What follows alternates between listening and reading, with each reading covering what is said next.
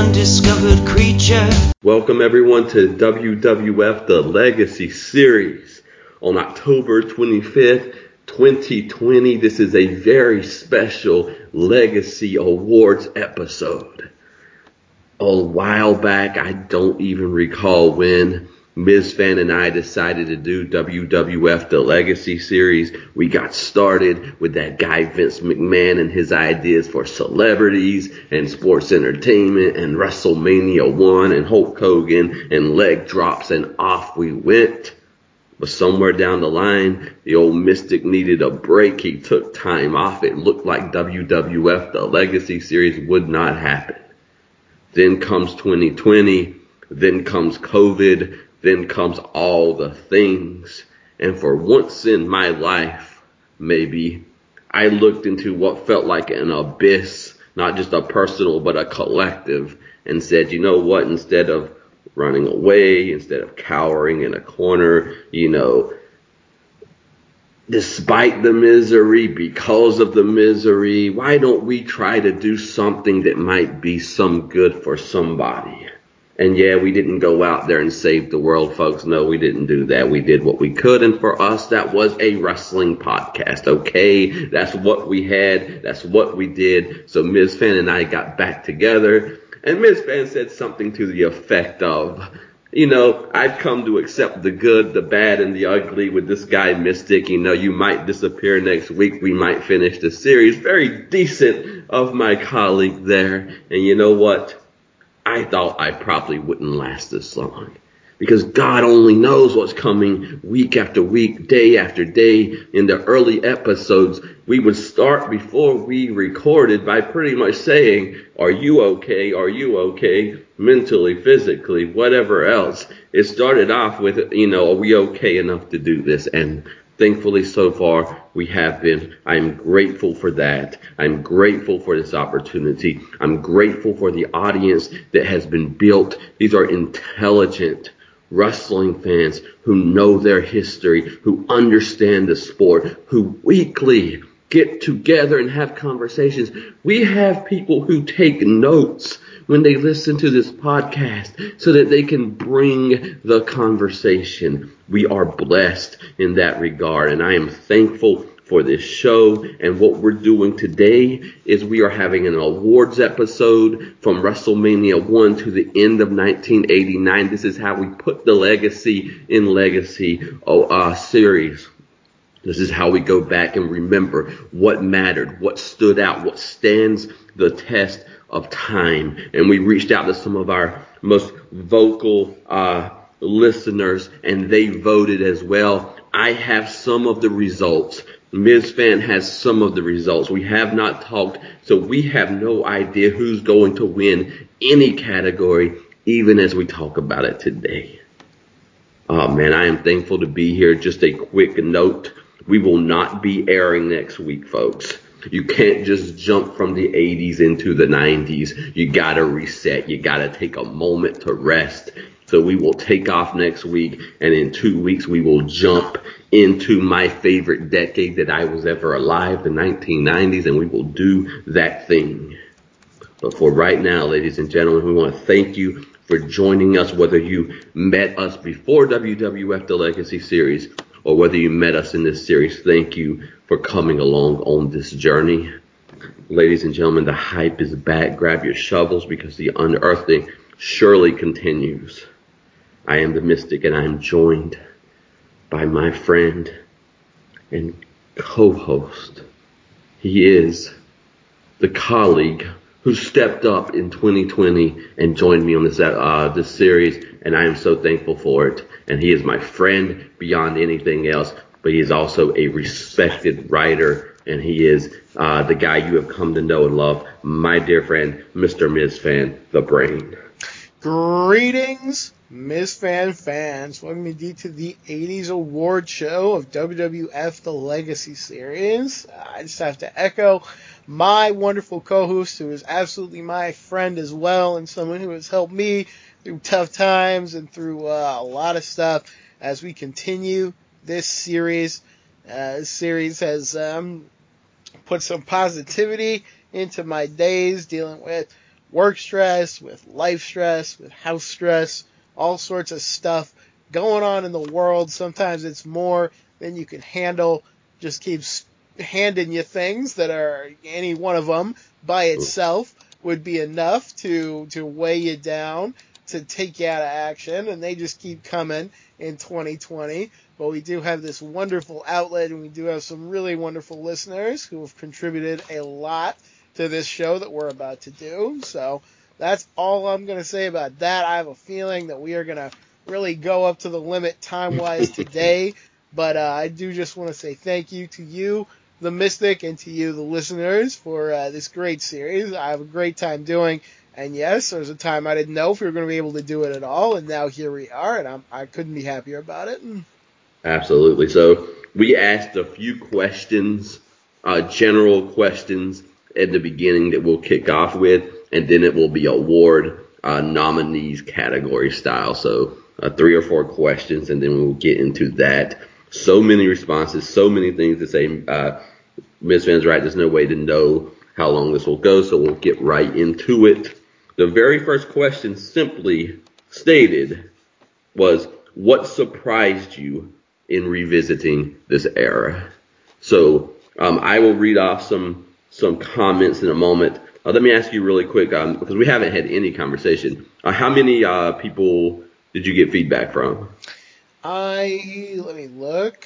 I want to say 5. I think I got back. So dear God. Okay, so we are.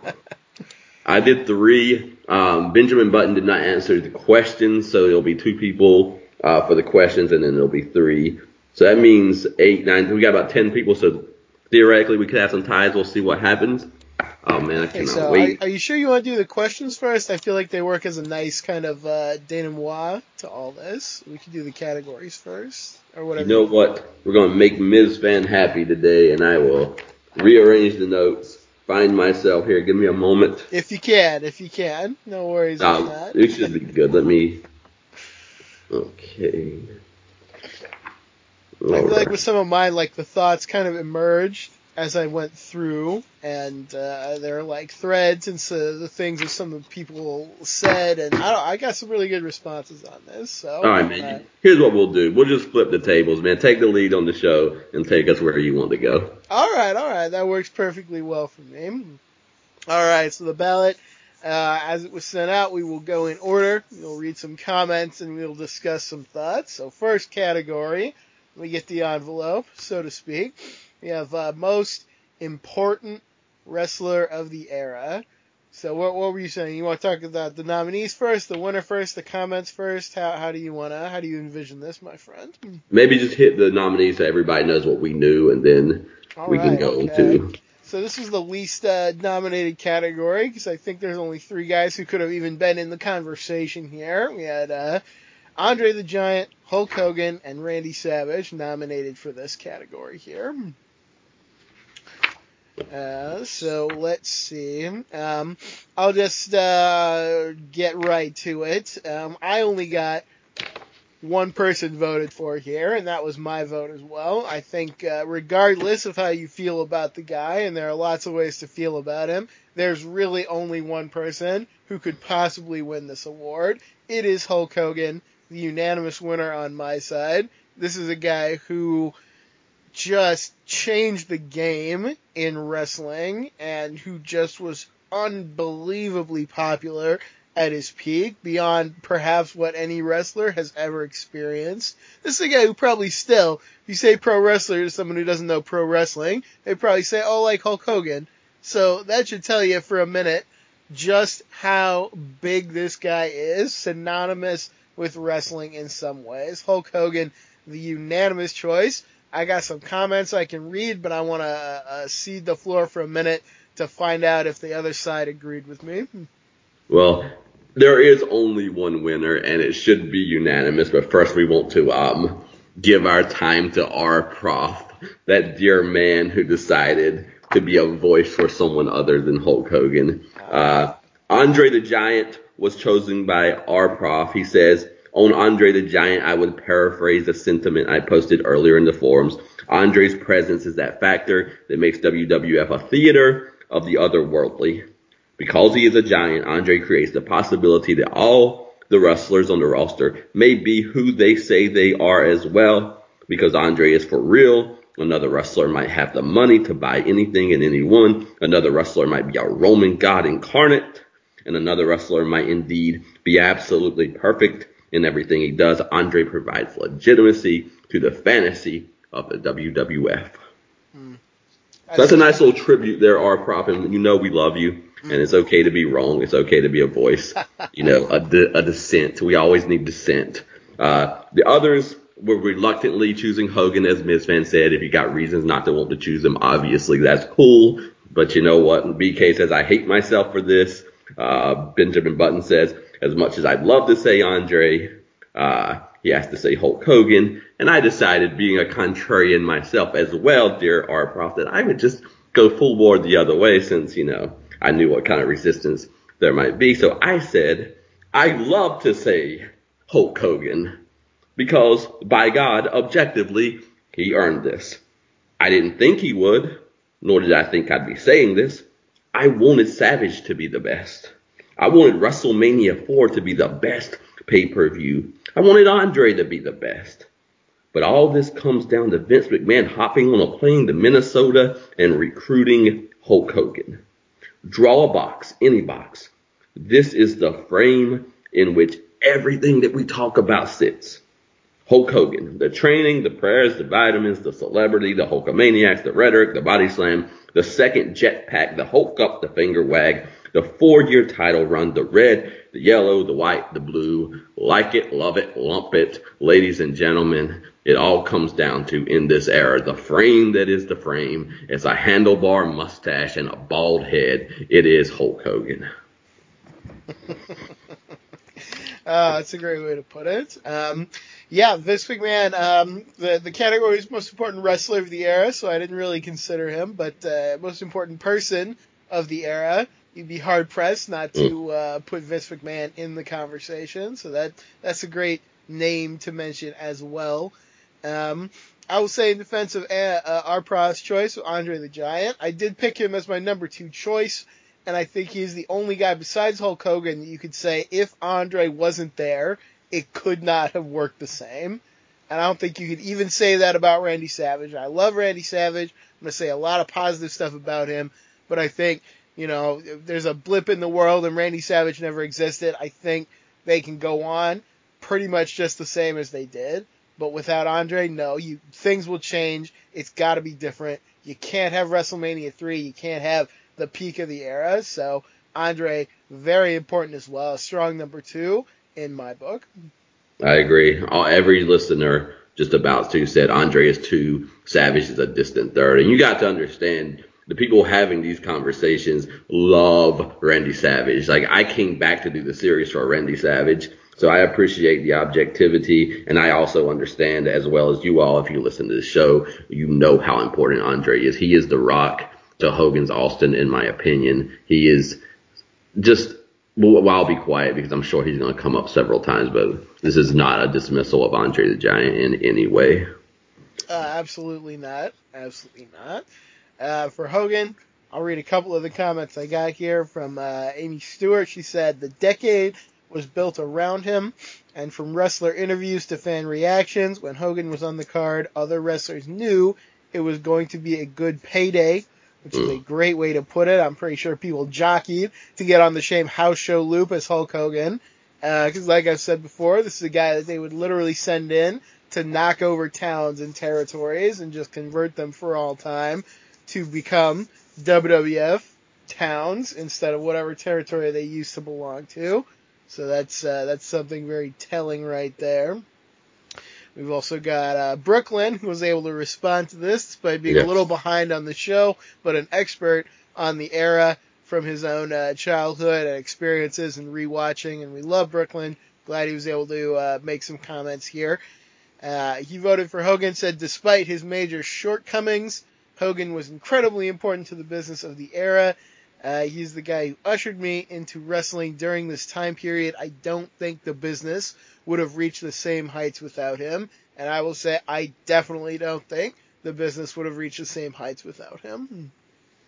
It's an amazing thing, and it needs to be acknowledged because I will say, for my own personal fandom, and this is not even talking about real life shortcomings. I'm talking about as a persona on TV. Like, Hulk Hogan did more to keep me from watching the 80s era than to invite me to watch it.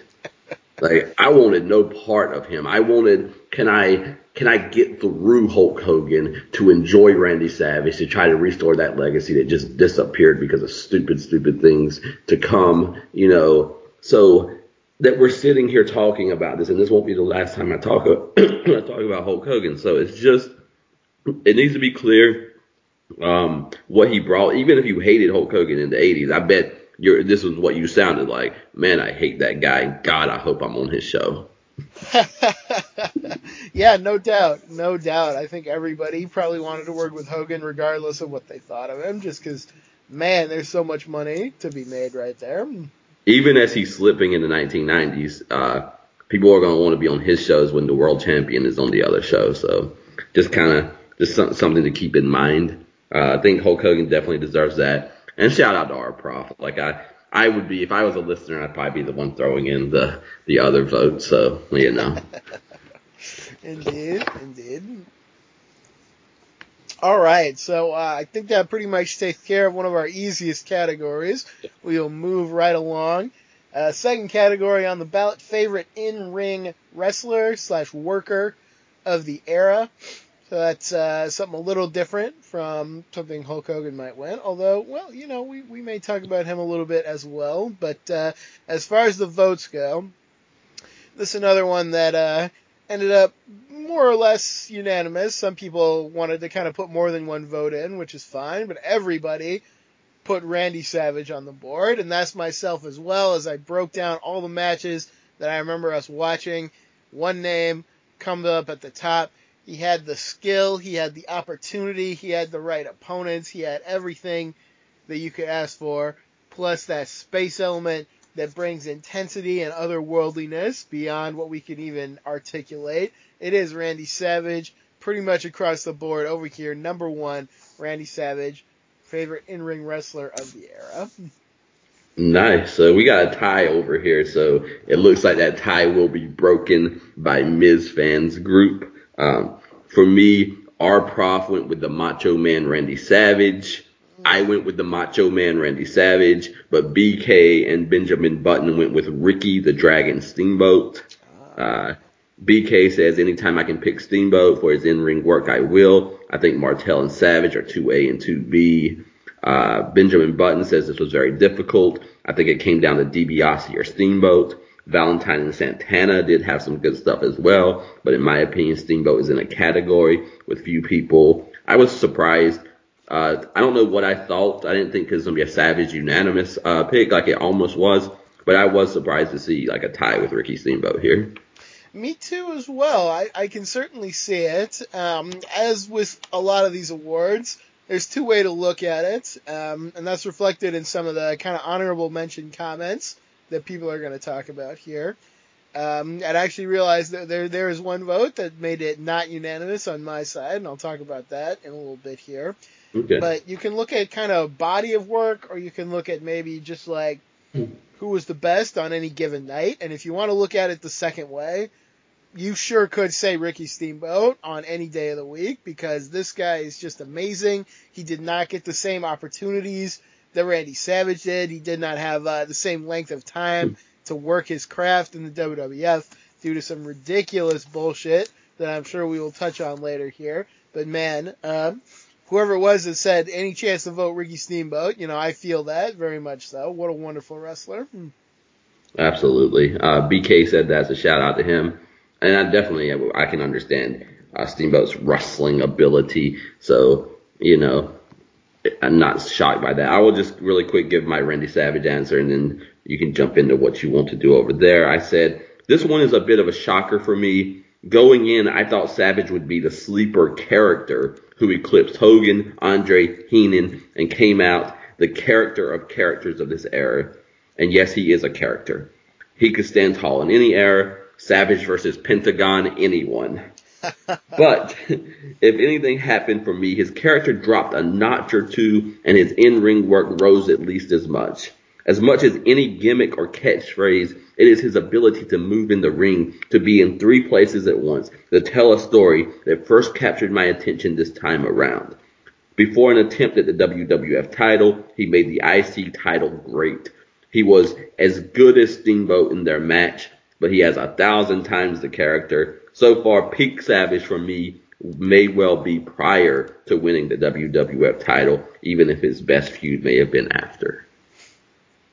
Yeah, and that's honestly a great way to look at it. That is often how these things happen. I think you often have to do your best work just to get to the table, and then you've done it already, which is just the way life goes sometimes. But yeah, no, I mean, I've talked about it before on this show, and we'll see if it continues to end up true. But as much as I love all the various eras of Randy Savage, that 86, 87 period where it seemed like his skin could not contain the entirety of Randy Savage, where the physical plane couldn't pin him down to one place.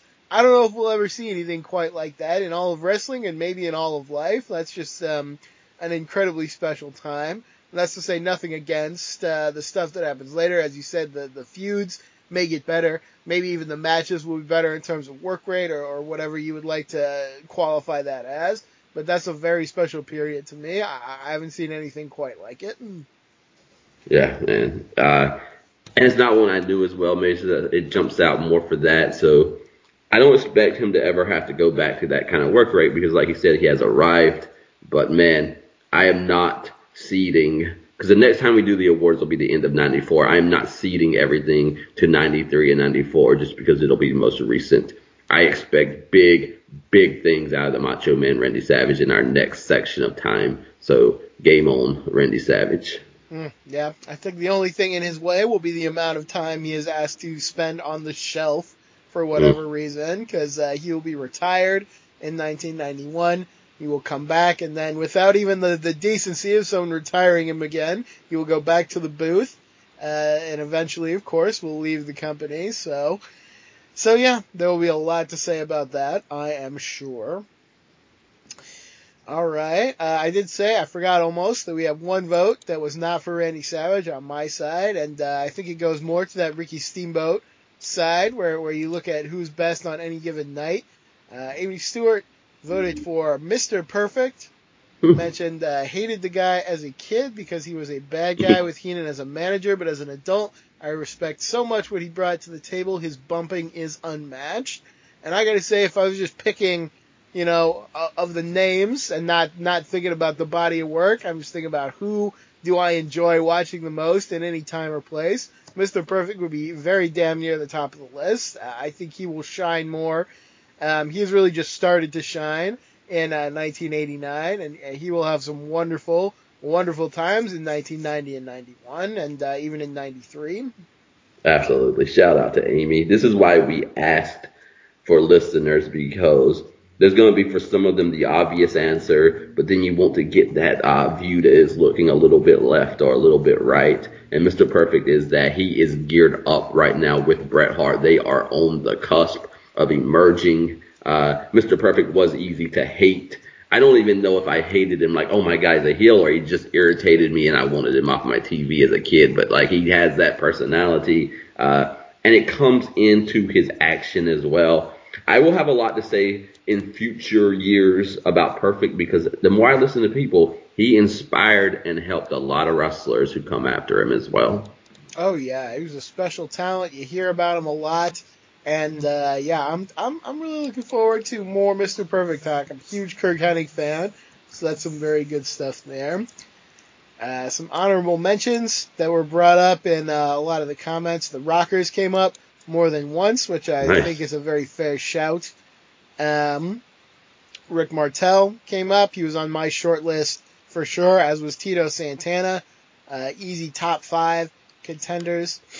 Ryan Evans gave a shout out to Owen Hart, which I think is great as well, and that's something we will definitely hear more about as we go forward. Yes. My number 2 contender, I think, probably was the Brainbusters. I thought they might overtake Randy Savage as I kind of broke down the matches. They didn't quite make it, but man, with a little more time, they were only there for 1 year and they almost eclipsed what anyone else did. So I got to give a lot of credit to them as well. I thought I wanted to say two things, and now three things because that's an awesome point. And I had a moment where I thought, my God, we're being dismissive of the Brainbusters because everywhere else we are going to praise them as the greatest thing to ever happen in the universe. But because they're a tag team, they're not going to get any nominations for best in-ring work, which is what we're actually praising them for. So I'm glad you said that. I also laughed when I saw Terry Funk because I was like, my God, was Terry Funk actually in the WWF? Okay, sure.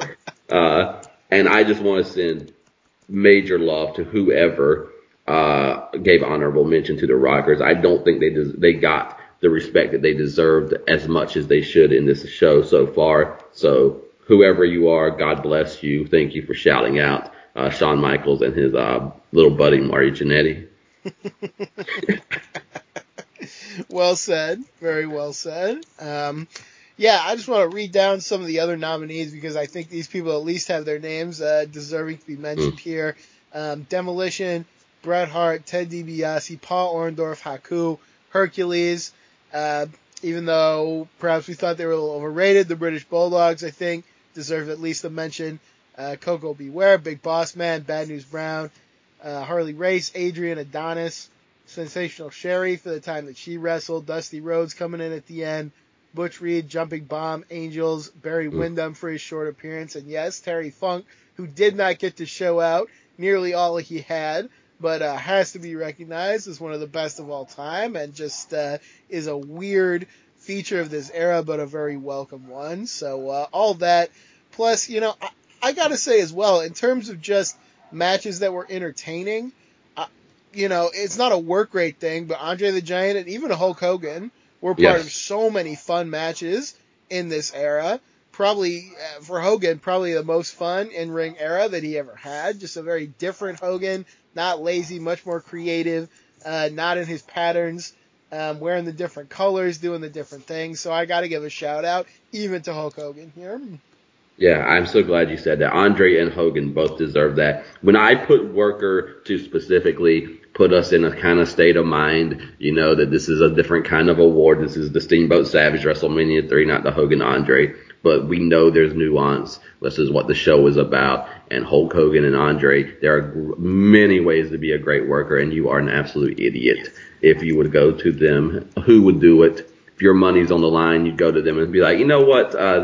The work rate in these matches, you're selling out too many arenas and too many fans are engaged. That's not working. So yeah, shout out big time. Andre falling. You think it's easy to fall backward and wrap yourself in the ropes at 7'4" all the time, But he does it. I love Andre. Hulk Hogan has fun stuff is the right thing. I think that's what endeared me to Hogan and Andre both in this era is that they had fun with it. Yeah, they really did. They made it fun, so perhaps they are not working a lot of moves per minute. God knows they aren't sometimes, but man, that's really not what it's all about. So don't let that be the only thing to decide how much you like a match. For God's sakes, that's just too narrow for me. Absolutely. Man, this is WWF, folks, and this is another, we're breaking down stereotypes because this is 80s wrestling, WWF, Vince McMahon Jr., but there's a lot of great in-ring workers to talk about in this era. There really are, yeah. I think, and the farther down you dig, the more that becomes apparent. So if you have a mindset to appreciate this era, not everyone does, and that's fine. It's very, very different from some of the stuff that came later that became popular. But if you have that mindset, there's a ton of great stuff to revisit here. Yeah, get your mind right. Oh my. All right. Next category on the ballot, we have favorite promo person of the era, something just as important, if not more so, than the matches. Over here, we had a pretty good consensus, I think, on the winner. We had 3 votes for one person and then some scattered votes for some others. So the number one winner on my side is the person I voted for as well. It's a name that will not shock anyone. I think we have Bobby Heenan up at number 1 over here. Twitter user by the name of SCJH. I wish there was a quick way I knew of to say that, and I don't. SCJH85 said, it's been over 10 years since I heard some of his calls, and they are still fresh as day. And I think that is absolutely true. When I think about the great promos of Heenan, the ones that we covered and even the ones that we didn't, back on TNT when that was a thing, and hosting primetime wrestling and being on almost every show and jumping in and out of the booth at times to manage his men, and just all the great comments that he made over the course of this period. Man, I don't think anyone can touch him. He is number one in our book. So, am I understanding you that Heenan won 3 and nobody else won more than 1 vote? You got it. So Bobby Heenan is going to win the award because I don't have anyone who has voted twice. All right. Wow. Okay. Tell me about it. Okay, so our prof went with Randy Savage, BK went with Roddy Piper, and Benjamin Button went with Jake the Snake Roberts. Wow. All right. That's cool. That's cool. Yeah. I'm all of those were on my short list as well, so that's very understandable. Any great comments from that batch that you want to read? Nobody left comments. Ah, well, that's all right. That's all right. Randy Savage got 1 vote on my side as well from Charlie Rose, who didn't make a lot of comments but gave me a lot of great votes on this. Jake Roberts got a vote from Brooklyn, which I think is fair, and I think maybe we have not even talked enough about the great promos of Jake Roberts, and I don't know if that's because a lot of them are just on regular TV that we're not covering or what, but I know when I was watching Wrestling Challenge and they would do kind of like the short little promos with Okerlund or with, just like the background, the green screen that they did, man, he was one always to like sit up and watch because he would pack something in that 30 seconds or however short it was that you would want to listen to. So he's one of those types. He's a great promo and one that is well worth paying more attention to, I think. He'll be big in the next stretch too because I started watching wrestling and the whole trust me thing, and man, that blew my mind as a child. Like, I didn't know what wrestling was, but I knew not to trust the man that was up there like whispering trust me with the mustache over his mouth and the snakes in the room, So he stands out big time for me in that era, so he very well will probably be in the conversation again at the end of 94. Very nice, very nice. Yeah, Savage and Jake, definitely the strong kind of battling for number 2 here. Got a lot of comments, even from guys who did not vote for him, guys and gals, I should say. The only other number 1 vote I got was a little surprising, but maybe it shouldn't have been. We did include him on the ballot, I think. Amy Stewart voted for Hulk Hogan, and she wrote, he was just so good at picking up the themes of the match or his opponent's gimmick and running a promo that complemented the match. Also, she shared a story of a real-life confrontation she had with a guy who was threatening to beat her up, and in a Hulk Hogan voice, she yelled, "What you gonna do, brother?" So Hogan promos stay with you is the message. I guess, I don't know if that would solve a real-life confrontation, but man, if that's where your mind goes, then that says something, for sure. Okay, I do not want to keep shouting out Amy because I don't want to play favorites here, but my God. Number 1, I love that story. Number 2, I didn't really know who I wanted to go with. Like, Bobby Heenan, if this is like personality of the year, like there's something to me he should have won, but I didn't see him like in promos often. Like, he would come in with his group and sometimes they all yell at the same time in the early era. I see him winning. He's going to win 3-2 to 2-2 to 1, and definitely deserved. Roddy Piper got disqualified because the best of the best kind of got washed with the worst of the worst for me. Things like that. So I ended up saying I'm going to do a wild card and be the only one who votes for Hulk Hogan. Well, apparently I was wrong. And the reason I want to go with Hulk Hogan is 2 things. Number 1, it cannot be understated how powerful his rhetoric is. This is the wild shocker of this era, is that it's not always the posing or the jetpack and the hulking up. It is what he does. It is the story he paints. It is how he criminalizes the opponent. He gets in front of them. He wraps his rhetoric around them. He wraps his rhetoric around the audience. He wraps his rhetoric around the world. And if you don't believe how effective it is, watch the world title reign that we are about to move in 1990. Hulk Hogan is not so superior in the ring to the Ultimate Warrior. He doesn't have a better body than the Ultimate Warrior. He doesn't even have a better entrance than the Ultimate Warrior. So how is it going to fail? And I'm going to go ahead and put one guess out there. It's the promo. It is the rhetoric. It is being able to create stories and worlds with your words. So I went with Hulk Hogan Well, a combination of that, and when I watched WrestleMania 4, I was visiting my girlfriend, and I've told this story. She's sitting through match after match after match, promo after promo, and when the minute Hulk Hogan comes in and starts doing his promo, her eyes got bigger than her head, and she's like, who is that, and what is he doing? Because he just came off the screen, and he was believable, and she was hooked in that moment in ways that she was not for the rest of the show. Oh man, that's an incredible story, and it tells you the things that we focus on and not the things that others focus on. 'Cause I remember that promo as the one where he said the world would crack open and like all his fans would drown and he would swim back to shore with everyone on his back or something. And it was kind of like, to me, I don't know if it's a point against him, but it's not what I would point to as like, oh, he's the greatest promo of this era, because it's weird and silly, and it has one of his things, which is all his fans tend to die when he's talking about them. Yeah. And at least it wasn't full of puns, which is the other thing he does that kind of offends me at times, but I guess everyone does that in this era. But yeah, I mean, it just goes to show, like, this is a guy who does pop off the screen, and that matters a lot.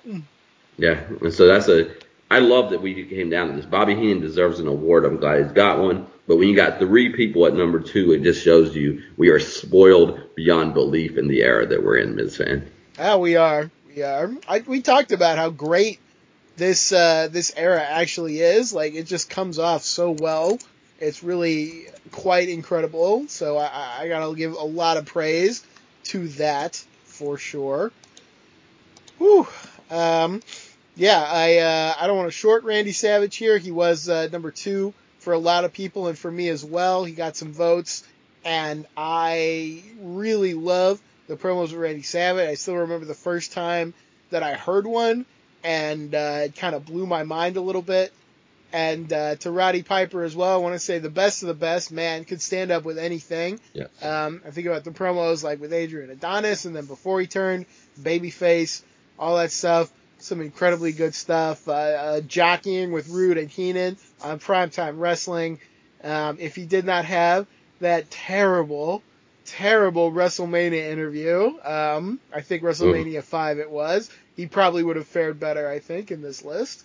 I agree 100%. I don't know why I didn't go with Savage. I have no explanation for that. I love Savage, love his promos, so I have no idea. Roddy Piper was exactly that for me, because at his best, he will stand as tall, if not taller, than anyone else. But man, I don't know if anyone else got in the gutter quite like he did with that promo.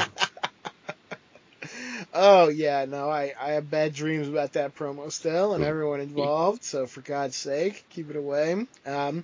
Yeah, last shout out, I do want to mention Slick, who was definitely a contender here. He's in my top 5, and we've praised Slick before for his great promos, his way of like keying into certain things that you would not think of, for expressing himself in unexpected ways, and generally just for being incredibly underrated. So that's my last shout out for this category here. Absolutely. So Bobby Heenan takes it, folks. So we got right now, we got Hulk Hogan and Bobby Heenan. Yeah, that's and Hogan, Savage, Heenan. That's a good way to, that's the era right there. A lot of it. And we will continue to see a lot of those names, including in this next category on the ballot, which is favorite manager, wrestler, combination. There were 4 pairings that got votes here. The 2 that got the most votes, I got 2, 2, 1, and 1. And the ones that got 2 votes were Bobby Heenan and Andre the Giant, which was my vote, and Sensational Sherry and Randy Savage. I will say, no votes for Miss Elizabeth and Randy Savage, which maybe, I don't know, they're such an iconic pair, yet it's really stood out to me that Miss Elizabeth didn't do much more than stand there, so I don't know if that's more evidence of that or just the greatness of Sherry. But yeah, Sherry and Savage are up there with Heenan and Andre as the number 1 pick of the fans.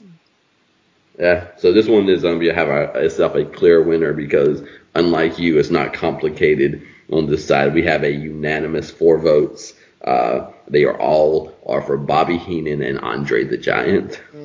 God, what a beautiful pairing. One that we will talk about, I think, in more than one category. But yeah, like these two together, their relationship was unique. It was not like Heenan and his other clients. Andre did not act the same as other heels in general. And just the run up to WrestleMania 3 alone, man, that could go on the trophy case, the Hall of Fame by itself. What a road to WrestleMania. What a series of events. And between Heenan and Andre, man, they made that work in such a beautiful way. Absolutely. I said these men are at the heart of the absence of babyface versus heel. With Hulk Hogan and Jesse Ventura, they are the portraits of narrative versus narrative. If you can build it, and Bobby Heenan put Lego block to Lego block when he injected himself into the relationship between Hogan and Andre. Was it a friendship with Hogan and Andre? Was it a mentor relationship? Who knows? Who cares? Because out of it, Heenan built a family, and Andre built the counter to everything that Hulk Hogan was. Yeah, he did. And he often did that by being, in his own way, more honorable than Hogan himself. So it's not black and white, as you have said many times. It is narrative versus narrative, and it is not as clean as you think it is. Oh, man, I love this. I love that. Now we got Hogan on the board, Savage on the board, Heenan on the board, Andre on the board. Yeah. The giants, the Mount Rushmore, perhaps, of this era. Hard to think of who else deserves to be up there, for sure. I got to give a lot of love to our second place pairing, which really came along just at the very end, and yet still nabbed some considerable votes here. Sherry and Savage, man, what a pairing this is as well. The aesthetic that they will achieve has already been incredible and will just continue to be so. The chemistry they have is really off the charts, and I can't wait to see more of this pairing. It's going to be one of the most exciting parts, I think, of the next kind of year and a half here as we come up to WrestleMania 7. Yeah, they are the great Disney villains that have emerged, doing their dark magic in the back. So shout out to people recognizing them. I say for my runner-up, I had Slick and the Big Boss Man. I just love that pairing. That's a great shout. Did not get any votes on my end, but I definitely had it on my short list within the top 5 easily. Just the pairing of them, the aesthetic of them, the way they approached everything they did. It's definitely the height of what Slick did. And while Big Boss Man will have many heights, that's still a lot to say, and it's a great pairing. And there's a reason that these two drew so well with Hulk Hogan all around the country. Yeah, man, it's an amazing pairing. Recent promos, even though it's towards the end, just brought it out more. I don't know. I think about the word slick, and sometimes it's just like an insult of a heel. But he's also like this kind of like slick guy in his motions. Like these managers have to be able to maneuver. They have to negotiate, run, hide, slide. Well, you know what? Big Boss Man mirrors all that. Like he is quick and he slides under the ropes and he is all over the place and he plays fast and loose with the rules a little bit. I just like them a lot. They make me happy when they're on my TV, as good heels often do for me. Absolutely so. And I'll say for Slick, someone pointed out, I think after our last show, not in a bad way, but just kind of a reality, is Slick, they really tried to make him nothing more than a stereotype from the way he looks and acts and speaks, all this stuff. Could have just been kind of just a caricature. And, he kind of was insofar as a lot of people were in this era. But, man, talk about making the most of what they hand you. I really can't. I don't know if Slick will pick up any awards, but he will get a lot of mentions. And I think he deserves to really be up there close to the top because everything he did just elevated the stuff around him. And that, man, when you could do that, you are a special type of person for sure. Yeah, he did a great job. And, I think all the heel managers in a way are, if you wanted to reduce them to just WWF booking, I remember watching a cartoon version of Charlotte's Web as a kid, and there was Templeton, who was the rat, who was in, and just stealing everything and like tricking everybody. And that's what all of them. But man, this is the thing you got to remember when you're like, I like WWF booking, it's the best thing ever, or I hate it. You know what? Here it was, the gimmick was maybe 10 to 20%, and these people were so good. I say about 80% of what keeps me watching are the human beings playing the characters and playing them so damn well. Absolutely so. Very well said. And huge pop for the Templeton shout out. I had a strong memory of that for some reason. I got a nostalgia pop off of that. So, wow. All right. Other vote getters for the number one spot. We had Bobby Heenan and the Brainbusters got one vote, and that is very fair. They're on my short list as well. That is Amy Stewart, our dear friend, who said the thinking manager with wrestlers who took the tag division to a new level of perfection. They were the definition of tag team wrestling, and that is great. And she even mentioned for a couple years, they were only there for 1 year, and I think that shows you like the scope of how they expanded across the short time that they were there, and just felt so central and so essential to the division. I love the Brainbusters. I love they got a vote here. Yeah, and trust me, they will get their love. They will. They will for sure. The only other number one vote was one that I did not expect, but SCJH85 voted for Rick Rude and Bobby Heenan, and solely for the reason that they beat the Ultimate Warrior. So that's that's a good reason. He and I were talking about how Ultimate Warrior, I think, never did a clean job on TV for his entire career, which is crazy to think about. He's got to be on the short list of guys who never did, so that may tell you something. He also gave me a very satisfying clip of, I think, a show in Europe where Andre the Giant just sat on him and actually pinned him, so that'll tell you something right there as well. I love that creative response, and I would just say if they had defeated him and that defeat had knocked him off his path to the world title, then I would jump on. I would throw dear Bobby Heenan and Andre overboard and give them the award too, but they didn't quite stop what is to come when we come back in 2 weeks in the 1990s. Indeed. Later on, towards the end of the show, someone will have an all-time great comment about the Ultimate Warrior being thrown off his push, so I want to give a little teaser there. I say, yeah, part of the reason I want to end with those comments is some of them are so friggin' wonderful that I think they deserve to be like the main event of our show, so we will talk a lot about that. There is a strong swell, now that you say that, and theme in this episode to come of a lot of us want the Ultimate Warrior's title reign not to happen. Yes, I also have that, but also some surprising comments, maybe more positive to Ultimate Warrior. So, okay, cool. Good, good. We will have some stuff there. Last shout out I want to make quickly in this category, and there's a reason I think people didn't vote for it. I wish we could have covered it a little more thoroughly in the early days of the series. Bobby Heenan and Paul Orndorff, across both of their runs, I think are just an incredibly great pairing. I love Orndorff firing Heenan on the set of Tuesday Night Titans and the ensuing promo that Heenan makes that I think we did not get to cover, which I regret very much now. I wish we had included it as bonus footage. The way they will reunite and the way they will have one of the most successful feuds of all time with Hulk Hogan absolutely deserves conversation here.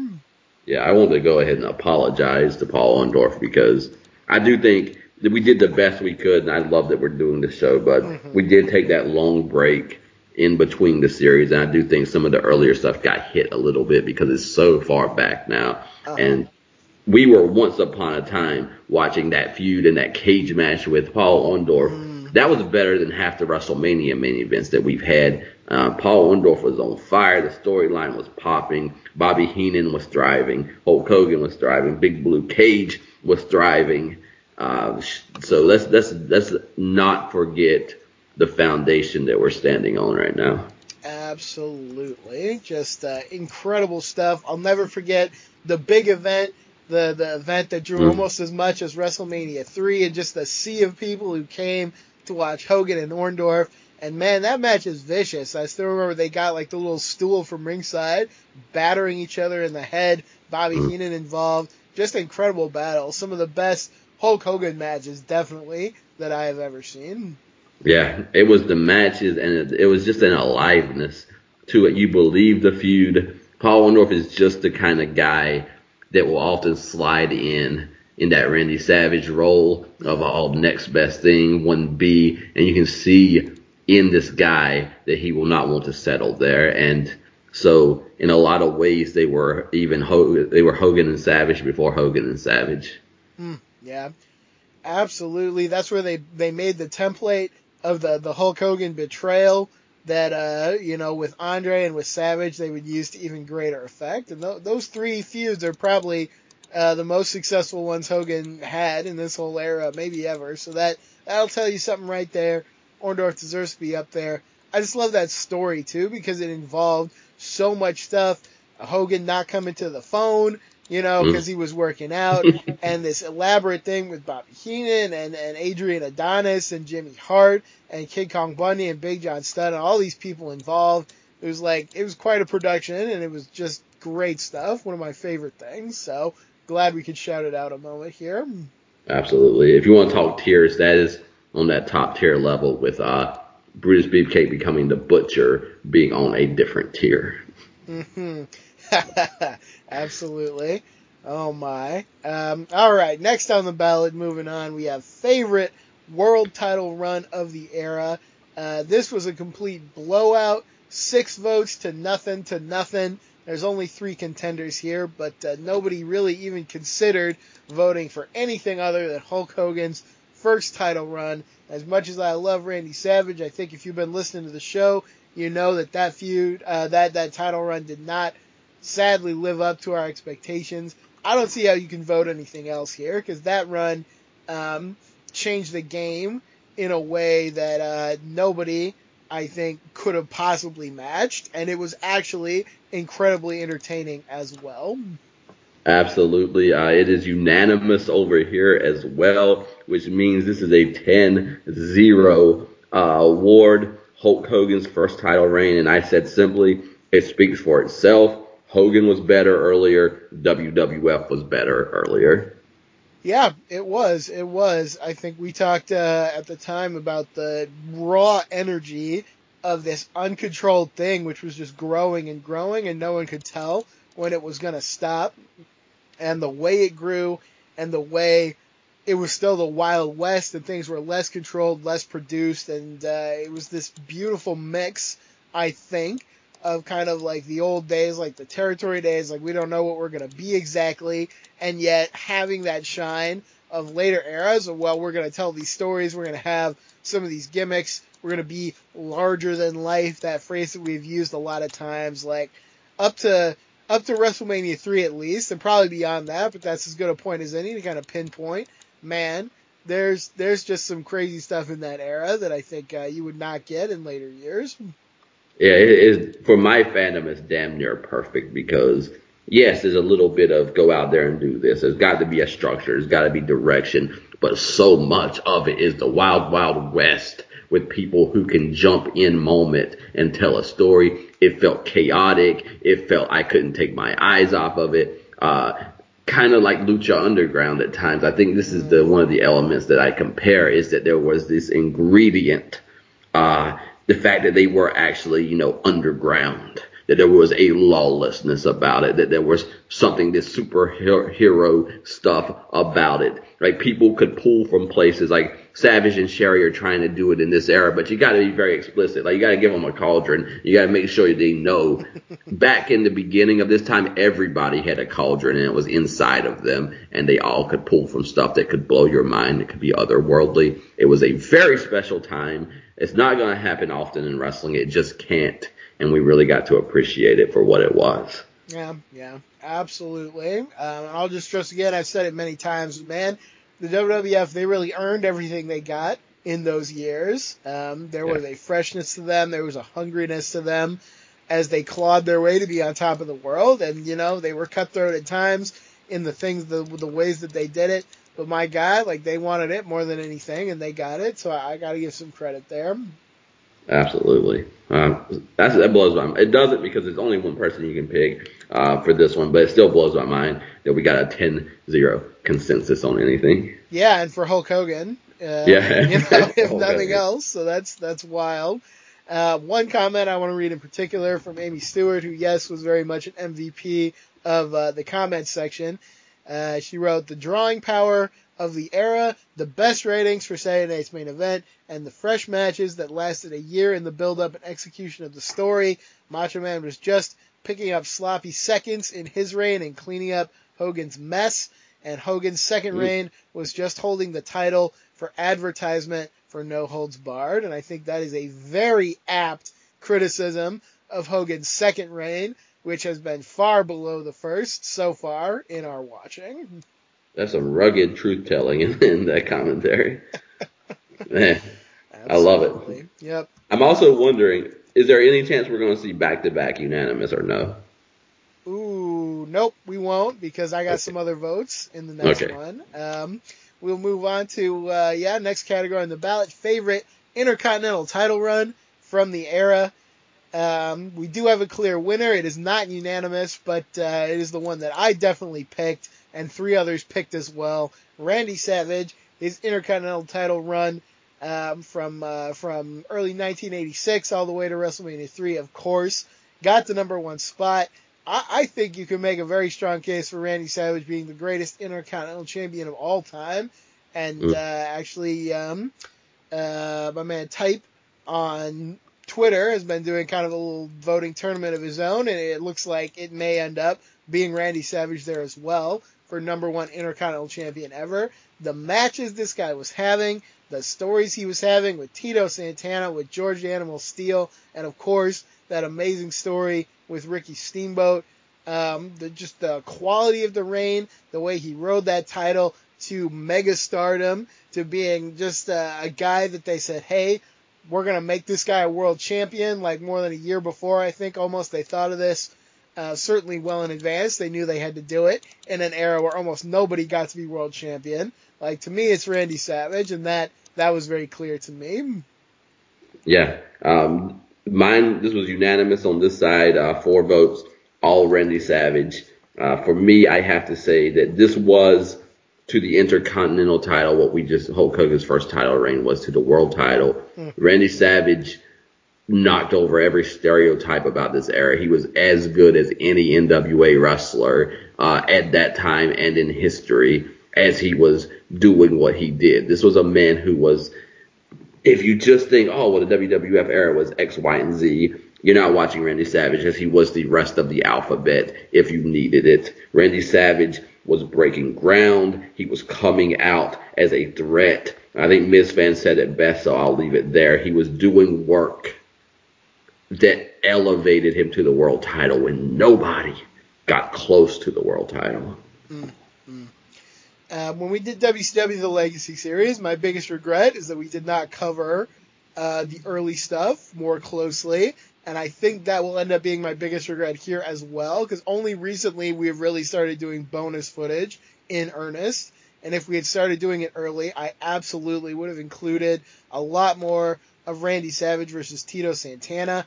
People always think of Savage and Steamboat, and with good reason, but man, I would say Savage and Tito is on that same level. So you think about that level and just how incredible some of these matches were that we could have covered and we didn't have the chance to. So that is something I regret, but it's something I am able to shout out right now because there is just incredible stuff unbelievably in this reign. Oh, man. Tito should be on every underrated and underutilized list that ever exists in the history of professional wrestling.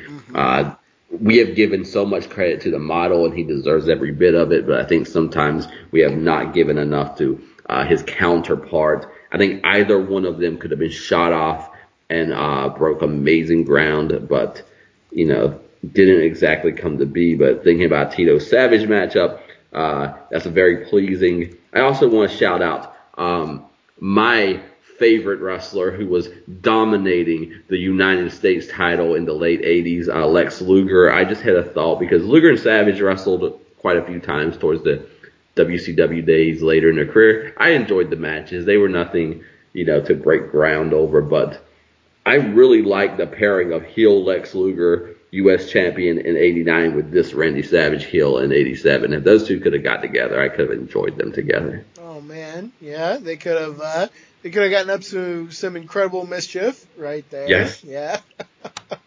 Then they would have lost the handicap match to Hulk Hogan, but before that happened, they would have made a lot of noise. Yeah, you're not wrong. Well, that's the fate of this era, so it is what it is. This is the era, no, Honky Tonk Man's era, officially speaking. So I'm glad we're doing the series.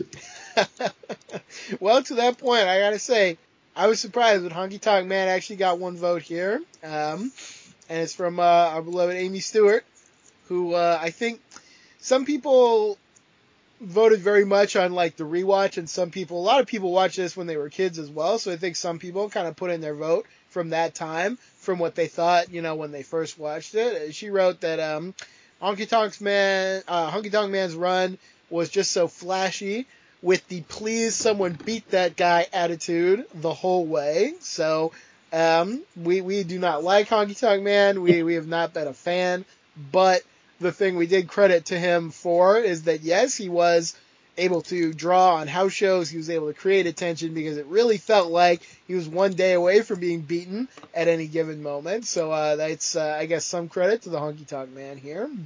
Yeah, I got two hands, which is fairly normative, and I'm going to use both of them. On the one hand, we have people weighing in because we want difference of opinion, and I am so glad, even in this case, we are getting it. On the other hand, no, not Honky Tonk Man. If you want to see great escape with the belt, watch the TV title division with its 10-minute time limit. It's over the top rope rule. I think Honky Tonk Man deserves a shout out, like an honorable mention for something, because he was a longest intercontinental champion. He was flashy. He was a big part of this era, but no. This is the second one that, while I appreciate it being there, but I'm just a no on it. Well, if that was a no from you, then you will have a bigger no in a second, because the other vote came from Brooklyn, and it is for the Ultimate Warrior's first reign, and he left no comments, unfortunately, so I can only assume this is something that comes from, you watch it at the time and you have a certain kind of feeling. I'll say everyone who does take the time to say something good about the Ultimate Warrior, it's pretty much always couched in those terms of, like, when I was a kid, I liked it, so, if that's where you're coming from, it is what it is, but yeah, on the rewatch, not a fun reign for me. That is a no also from me.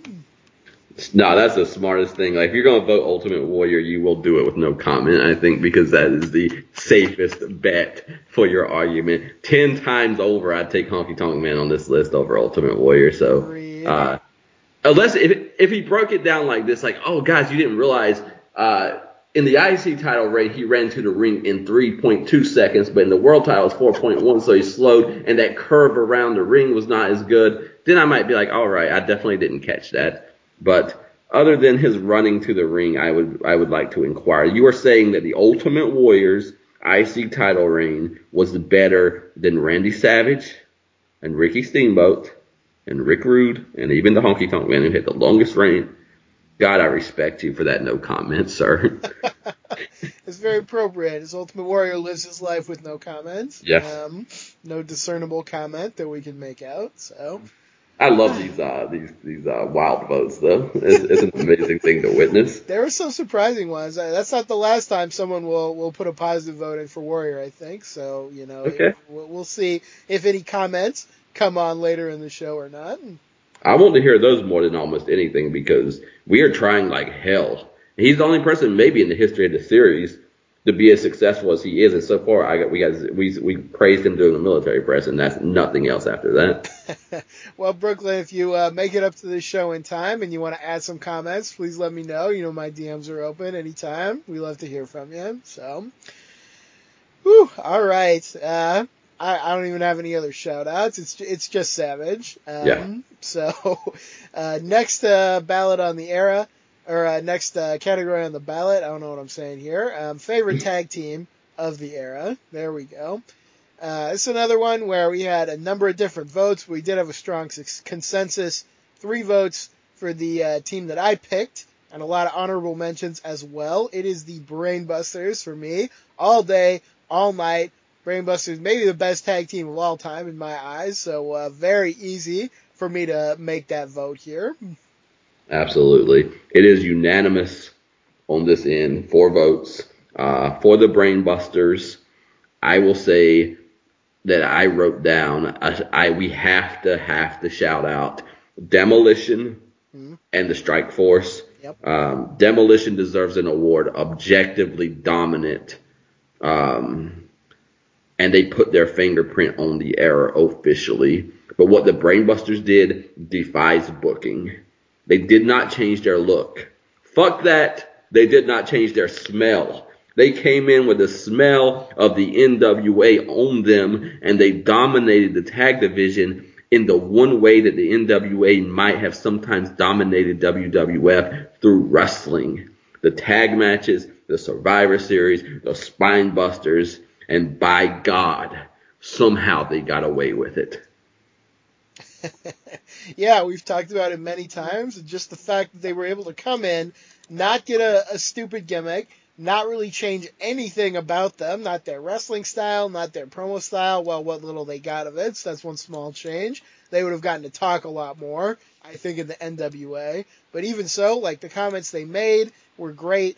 Yeah, they just remained themselves in an era where it was kind of illegal to be so. You know, they didn't get their names replaced with the something individually. You know, they really got to just be Arn and Tully, and that's something very special in and of itself. And then you put all the great work they did on top of that, and that's really incredible. Yeah, I imagine a world where there's not really a big Josh, and Arn Anderson comes in the mid-90s, and he can be the lumberjack, and Barry Windham can be the stalker, and they can meet in the woods one day and become a tag team. Oh, man, yeah, so I don't know what to say. And somehow, they were the Brain Busters. Oh, yeah, no, they were very lucky, incredibly so, not to get, like, I don't know what happened, like, Vince McMahon forgot about them or something, I swear, but I'm just glad that it did happen that way.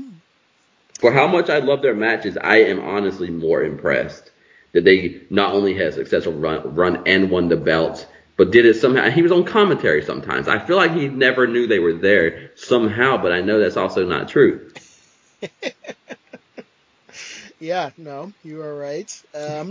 Amy Stewart writes, I vote for the Brainbusters. They were the bad guys. I was a kid, so I had to boo them, but just to see them at their peak, it made me wish I cared about watching the Revival now. I think Amy Stewart not so much into modern wrestling, which is fine, but yes, the Revival now, FTR and AEW, very much the same energy. So if you have the capacity to pick and choose, definitely check out some of those matches. I'm a big FTR and AEW fan. She also mentioned that as a kid, she would vote for Demolition because they were big, strong, and tough and almost unbeatable. And yeah, SCJ also voted for Demolition, calling them the total package. So I think a strong contender as well. And I'm glad you mentioned them too because they really do deserve it. Yeah, Demolition deserves an award, no doubt about that. They did, like, gimmick-wise, they did for the tag division what Honky Tonk Man supposedly, like, if he was like, longest Intercontinental Champion, and he legit was associated with that belt for years. Sure. Like, they were that to the tag team division. Strike Force was the surprise to me because we have this stupid belief that everything that is new is progress. Like, every year is better than the year before. And to me, Strike Force came earlier than many, many teams, and they were better than most of those teams in every single way. Oh, absolutely. I would put Strike Force against just about any team that you could name. Sadly, they did not get any number one votes, but they were my number two vote very strongly. And I think they got some comments positively as well. Nothing to flesh out too much, but yeah, all that you said and more. Just two supremely talented and often underrated, underutilized guys just forming this absolutely brilliant team. And it really makes me wonder, Rick Martel had to take some time off and it kind of split up the team. He came back and then they split up for good very quickly. But man, if he's able to stick around, what does that look like, for the tag division? They could have been tag champions for a long time. The wars with Demolition, all the different matches they could have had, just, if only. But yeah, Strikeforce, absolutely wonderful team. Yeah, absolutely. And shout out to the folks who cannot enjoy current pro wrestling because I am also on that list. And I have, just the other day I was thinking, man, I wish I could like the Revival because what an opportunity that would be. And I do love that they're paying homage to the people that deserve it. I don't think I clicked on it, but I might have saw Arn Anderson answering a question on his podcast about how the Brainbusters would defeat the FTR or whatever they're called. Oh, well, I think it would be by being everything FTR is and a little bit more, so. I love that they're strategizing that. They're still whispering comments to each other behind Andre's back. The spirit of that is alive, I think. So, man, I wouldn't put Tully did a spike pile driver on the last episode, and he looked young enough to get in the ring again, for a second. So, don't count anything out, I guess.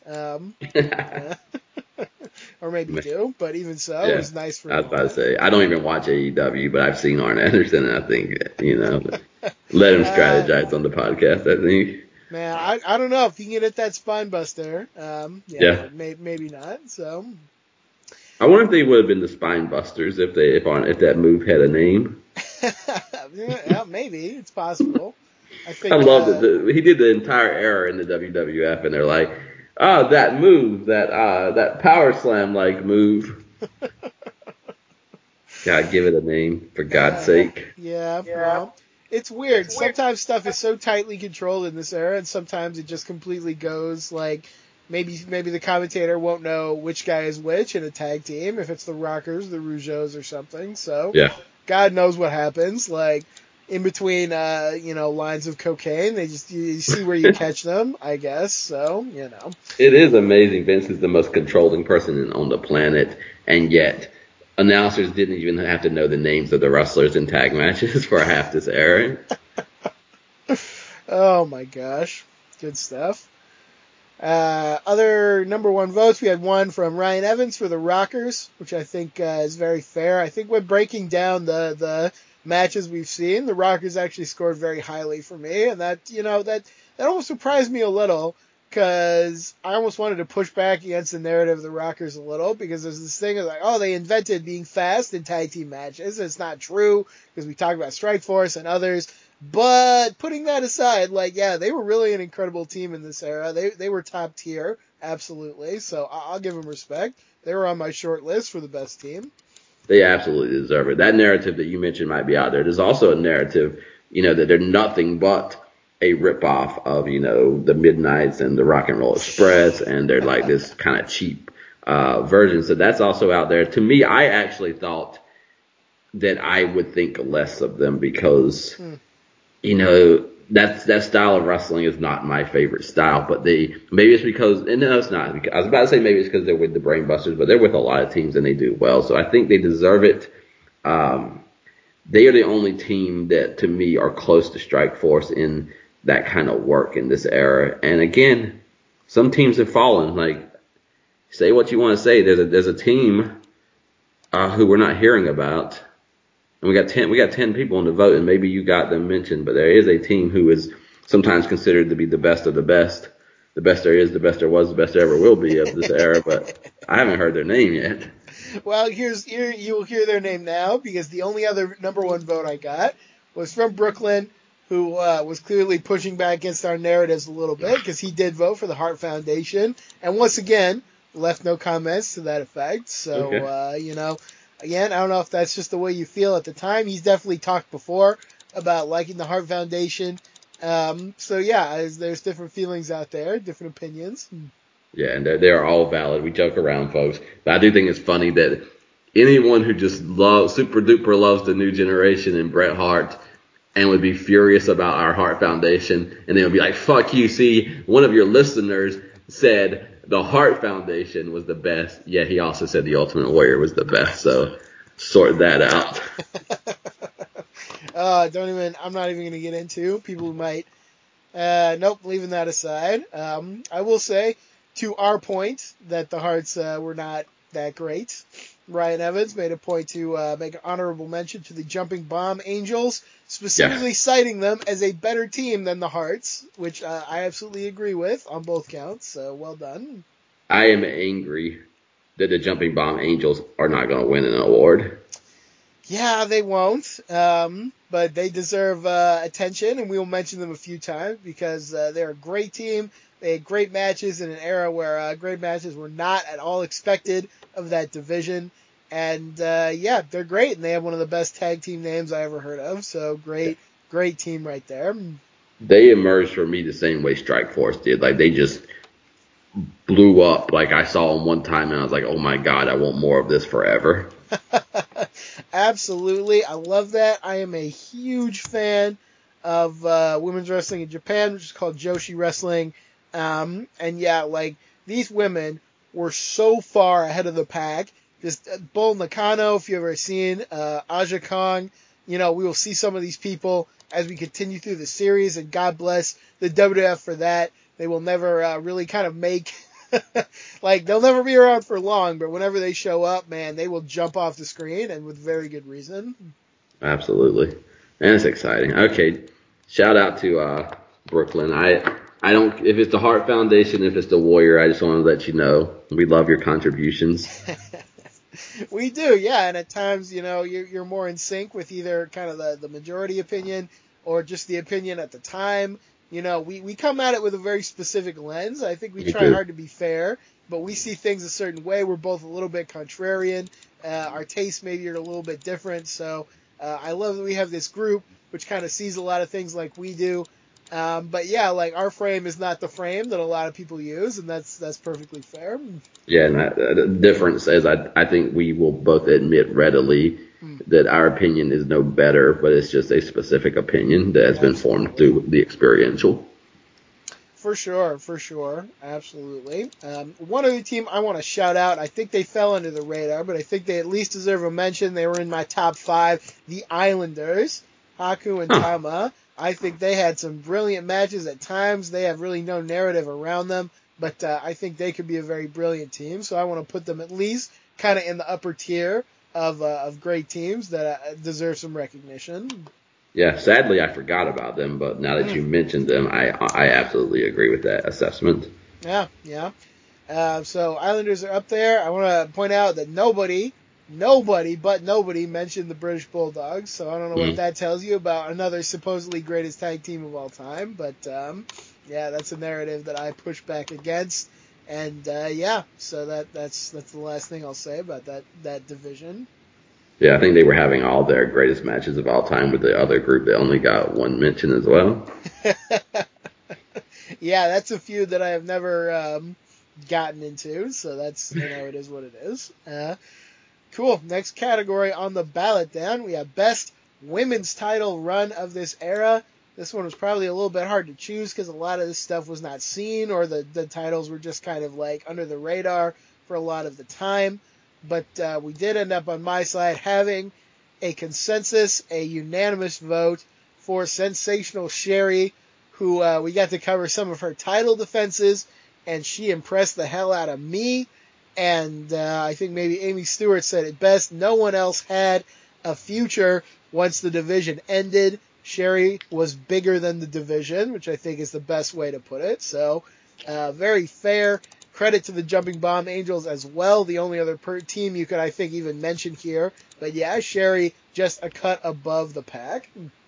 Yeah, we got a 3-1 here. So our Prof BK Mystic all said Sensational Sherri. Benjamin Button wrote in Moolah. Wow. Yeah, he says, to me, she and Richter moved the needle more than anyone. They were a big part of the rock and wrestling movement and WrestleMania 1. When you go back and watch Mania 1, that match stands out as pretty notable, and maybe the match where the most happened. Richter probably could be changed out, but it doesn't happen without a strong heel women's champion. Obviously, big kudos to Captain Lou and Cyndi Lauper. Between Moolah, Lou, and Lauper, man, what characters. I was all set to scoff at that a little bit, and I still maybe do a little bit because Moolah, man, watch her wrestle and maybe think about that. But it's very fair to talk about the effect that she and Wendy Richter had on that first WrestleMania. And that's something that does not get very much credit. And yet, if not for that feud and not for that connection with Cyndi Lauper, maybe WrestleMania does not happen. That's literally the level that it was at. And it was very much kind of like shoved under the rug, and there's no narrative for it. But it is very important. So if you want to just look at it through that lens, okay, I kind of get that. That's something that deserves a comment. And I would have just left it on the shelf as well. I wouldn't have mentioned it. So I really praise Benjamin Button for bringing that back into the focus here for a moment.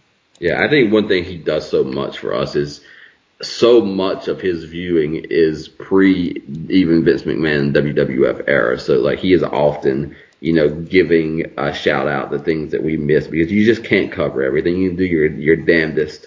You can't put your attention. There's only so much attention and perspective. So I think Sherry dominated this because she deserved to dominate it. But again, I love reaching out to 10 people because you get that one different response.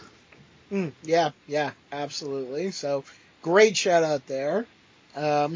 Sadly, I don't know if there's much else to say. The women's division was very neglected in this era for a lot of the time, but I really got to praise Sensational Sherry.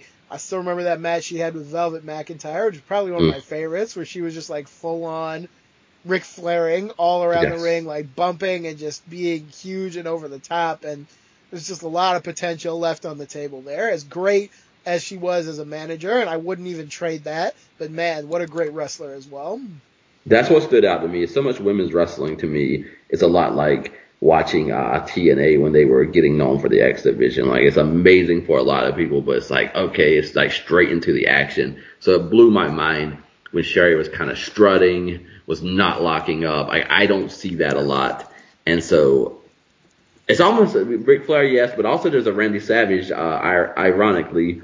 Like I think Savage and Sherry have similarities in the ring, being big characters, big personalities. So like maybe that path was always going to cross. Rockin' Robin, not the greatest of all time, but I think she deserves a shout out. And I think she played the straight baby face while Sherry played the kind of mindful heel so well. So Sherry made things more sophisticated for my viewing. I don't think you could praise Sherry enough. We'll continue to do so throughout the show, but damn near a unanimous vote for Sherry, and it's well deserved. Very, very well deserved. I don't know if we will have a unanimous vote on this next one as well. We may, because I have it on my side. Best manager of the era is the next category on my ballot, and Bobby Heenan walking away here with 6 votes. A little bit of comments for others, but really he dominated here, and he was my pick. Absolutely, that's not a surprise to anyone.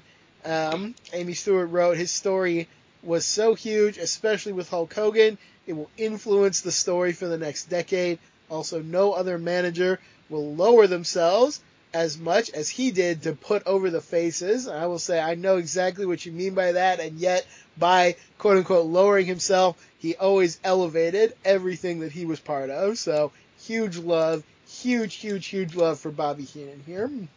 Absolutely. We did not get a unanimous vote. Okay, all right, tell me. So we got 2 for Bobby Heenan, I think, at least. We got several for Bobby Heenan. We got BK went Bobby Heenan, Benjamin Button went Bobby Heenan. Our prof went with Slick. Oh, okay, all right. I'll say Slick was probably my number 2 choice here. Narrowly beating out Sherry, because Sherry really kind of just started at the last minute here. So yeah, Slick was my number 2. I give credit to that. Is there any comment attached to that? Nobody commented on this category. Too bad. I went with Fuji. Stop it! Nah, okay. Bobby Heenan is the Hulk Hogan of managers in this era. He is the friend and family of the Giant. He is the great storyteller of heels. He is temperamental. He can be horrible, but he can also be brilliant. He is the weasel and he is the brain, with no preference given to one or the other. Bobby Heenan is a masterclass for anyone wanting to do anything of merit in and with their lives. Oh man, that's a beautiful thing. Oh, I love Bobby Heenan. Another award for him. His 3rd, I think, with best promo and best manager heel pairing or client pairing, whatever. Yeah, look at Bobby Heenan. Yeah, he's up there, and he may get more before this is all done. He deserves it. So great stuff. I'll say Sherry was mentioned as number 2 choice for Ryan Evans, and also Brooklyn kind of split his number 1 vote. So I don't know if you want to say 5.5 for Heenan, 0.5 for Sherry on my side, but I think that's very fair. I'll say of the big 5, and I think there's really only 5 you could have voted for here, unless you're a big Johnny V fan for some reason. But I gotta say, I want to get your take. I would actually take Fuji over Jimmy Hart at this point. I don't know what you think about that. Putting the mustard aside, in terms of just like who will be more entertaining to me, I would take Fuji. Here's the thing, because I wanted to shout out Jimmy Hart actually. Okay, all right, that's fair. I have nothing against Jimmy Hart. I just thought he was 5 out of 5 of the best, manager pairings that you could come up with. And I'm not going to, not for the longevity of the thing, but I did go back and rewatch some of the early stuff for this show. Okay. And it was weirdly, he was more important and stood taller and mattered more in the earlier days, I think, than he did later on. So I just wanted to shout that out. And I'll mention him again a little later in the show. But I'm also not against Fuji. He never made sense. Everything he did was stupid, but he was involved stupidly in that demolition where he betrayed the tag team champions in order not to have the tag titles for reasons. But, I'm not mad at anybody on this list. I think Slick is my number 2, Sherry is my number 3, and you can put Fuji and Jimmy Hart however you like. That's fair. I'll say with Mr. Fuji, yes. His decisions are objectively the worst. I'm glad that narrative that I pitched very early panned out. Yes. But if every manager is at the same level of competence, then what's the difference between them? So I love having a guy who is different, who's just objectively a bad manager they can make fun of, and yet very entertaining. I'm always drawn to Fuji. His aesthetic, kind of the weirdness of him. There's something about Fuji that I appreciate. And I got love for Jimmy Hart too. I will always shout out him squealing that he will take Randy Savage to Kmart and get him all the cheapest deals on his clothes when they were doing that wonderful who will manage Randy Savage storyline. Mm-hmm. So that was some beautiful stuff right there. He was also at the water park one time, right? I think so. I don't know if I don't know what. Yeah. They did a Saturday Night's Main Event where a lot of people were at the water park. So yeah, he was there too for sure.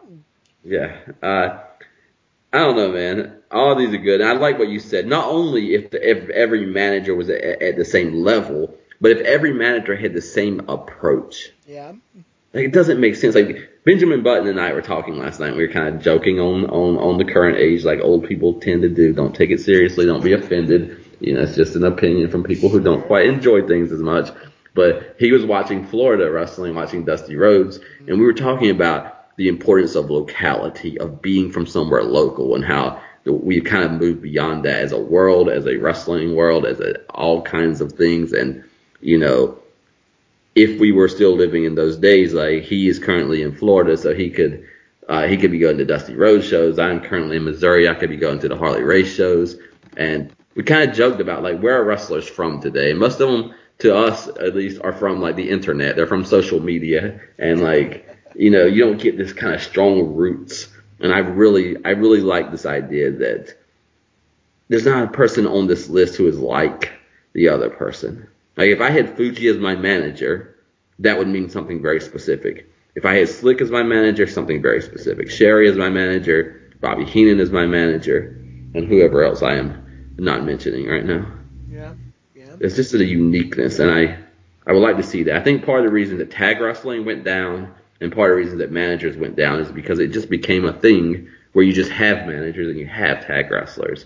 And people have to bring out the uniqueness of every category again. Nobody should just be on TV because that's a role to be filled. Mm-hmm.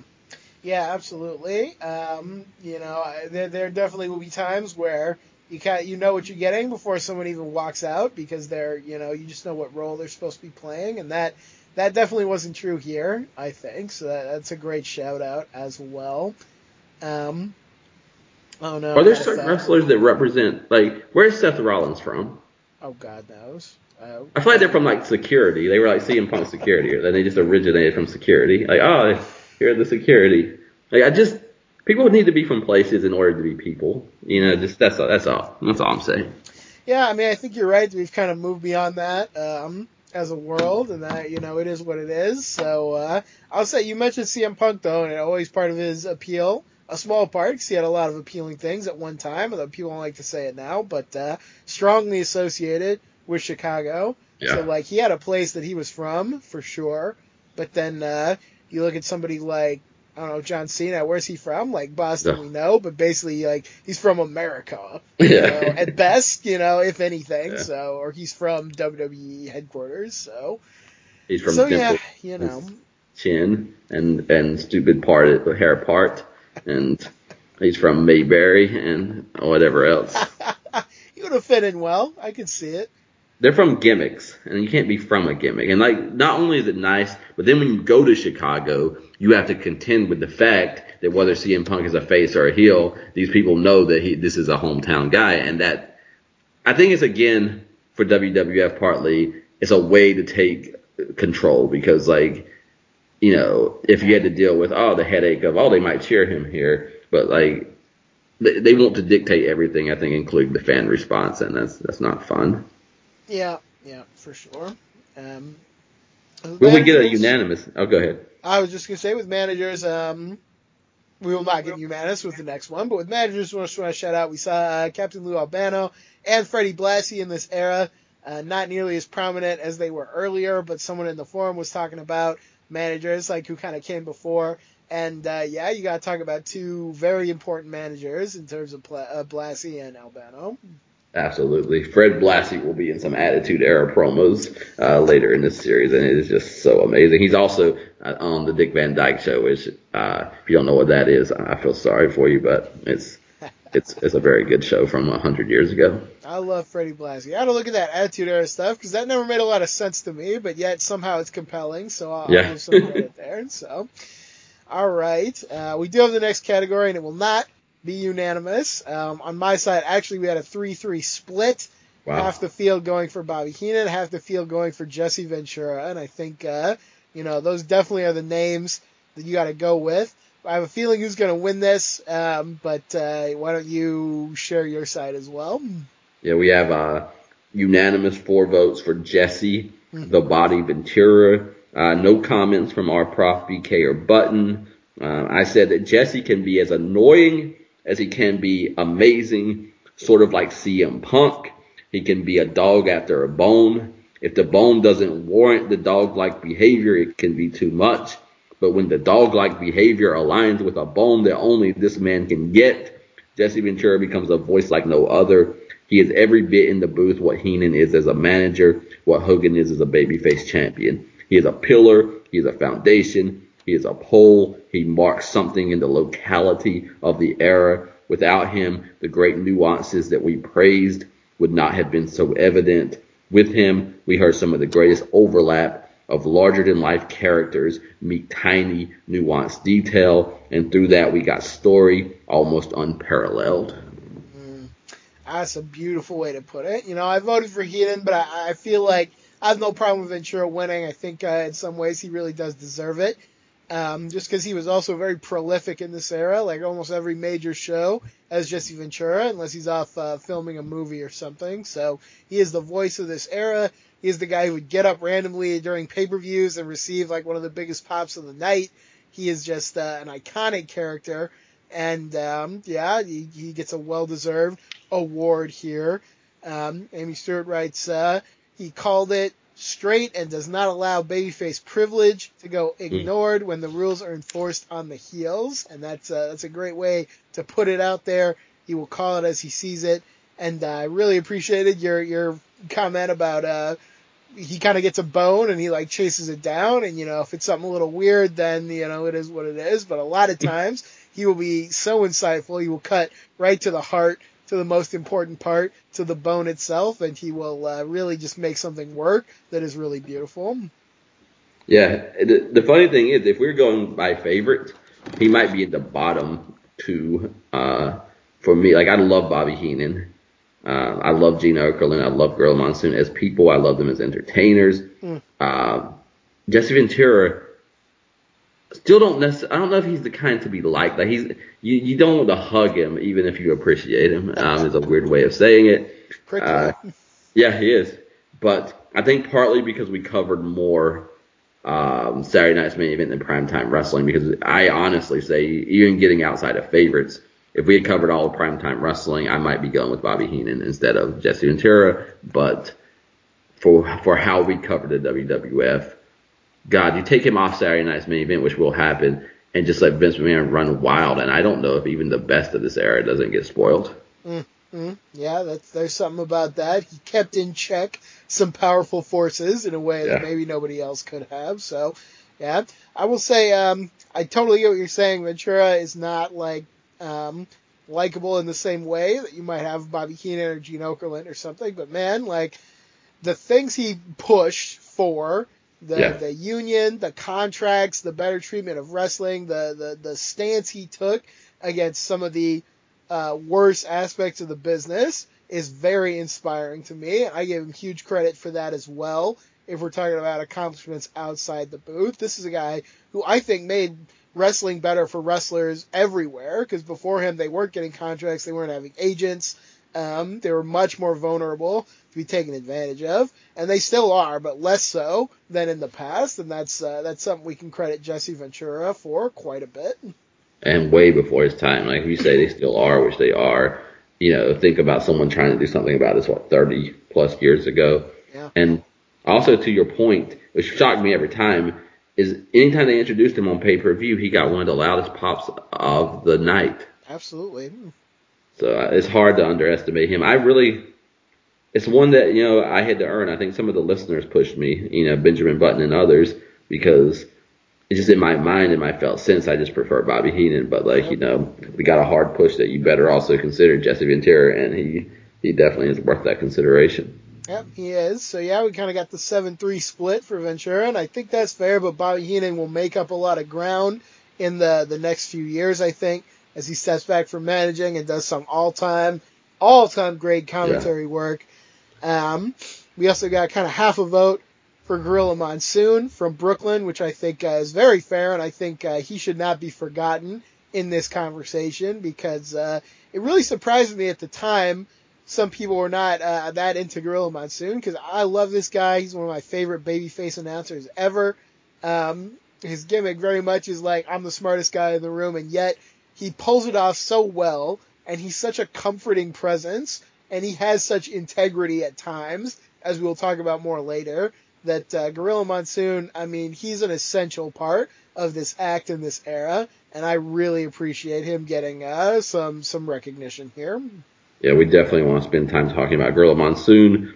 This is another one that if it was personality, I think he'd be higher, because for me, as a commentator, he has great nights, and then he has some nights where it's just like, did you even do homework or anything? But I love Gorilla. So it's like with Gene Okerlund. Both of them deserve more praise than they've gotten.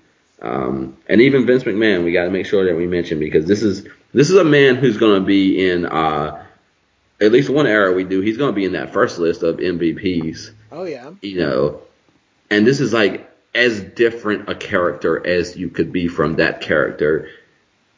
And I used to hate him as a kid. Like I just thought he didn't know anything about wrestling. I didn't even know who he was. I just thought, oh my God, how many times can you think there's a fucking 3 count when it's not a 3 count? And so on and so forth. But man, I have come to really appreciate him. I love the digs from Vince and Jesse, and all the things you learn later as an adult that are going on kind of in the booth at the same time. Indeed, yeah. Vince McMahon was kind of in my number 5 slot, kind of in that Jimmy Hart area, because he's got some weaknesses that you can't ignore. He definitely thinks every move is a maneuver, and that may or may not bother you. But yeah, like, that's not a slam on him, in my opinion. I enjoy Vince's commentary. I like the enthusiasm. I like kind of getting his weird perspective about how things should be seen. We've talked about how he kind of like tries to direct, like, well, this is how you should be interpreting this. And like, it's kind of weird, but kind of interesting as well. So I do like Vince as a commentator. The guy we haven't talked about, but who actually was like kind of a close number 3 for me, is Gene Okerlund, who was an announcer in a different way. Although I did watch some MSG events where he did commentary with Monsoon, and he was very good there as well. But just in his own role, like I think we've said before, but man, he's just 10 steps above anyone else who ever filled that role in their life. Like the Gene Okerlund role, he made it into something that nobody else has even come close to achieving. He's just an incredible talent and deserves so much recognition for what he added to this era. Yeah, I feel bad that he's not getting some award, because as much as Jesse Ventura, if you take him off Saturday night's main event and you either have nobody or some random person back there, it's not the same. Like, even when Jesse goes back there, a lot of times it's not the same to me. Gene Okerlund is just, he illuminates that space. And I think it's some social abilities that go beyond a professional job. Like he is just at ease with everyone, unless he doesn't want to be. You know, he is funny. He seems to enjoy life. He seems to be a little bit mischievous. Anything you can want. He's also a great reminder that this is not good guy versus bad guy, because he would be on the line of the baby faces, and he, my friend, has got to be just as dangerous as anybody in that locker room. Oh, man, yeah, you're right about that. It would just have to be the Gene Okerlund Award, because what he Yeah. does, like, nobody else is even in the conversation. So, That's beautiful. great stuff. Great stuff. Imagine creating that, you know, in a Gene Okerlund Award that always goes to Gene Okerlund and nobody else is in the conversation. And it's not a giveaway. It is a valuable thing. And who else does that, you know?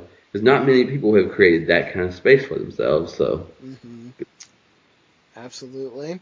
Want to keep us moving so we don't run out of time here. We got Best Pay-Per-View of the Era coming up next.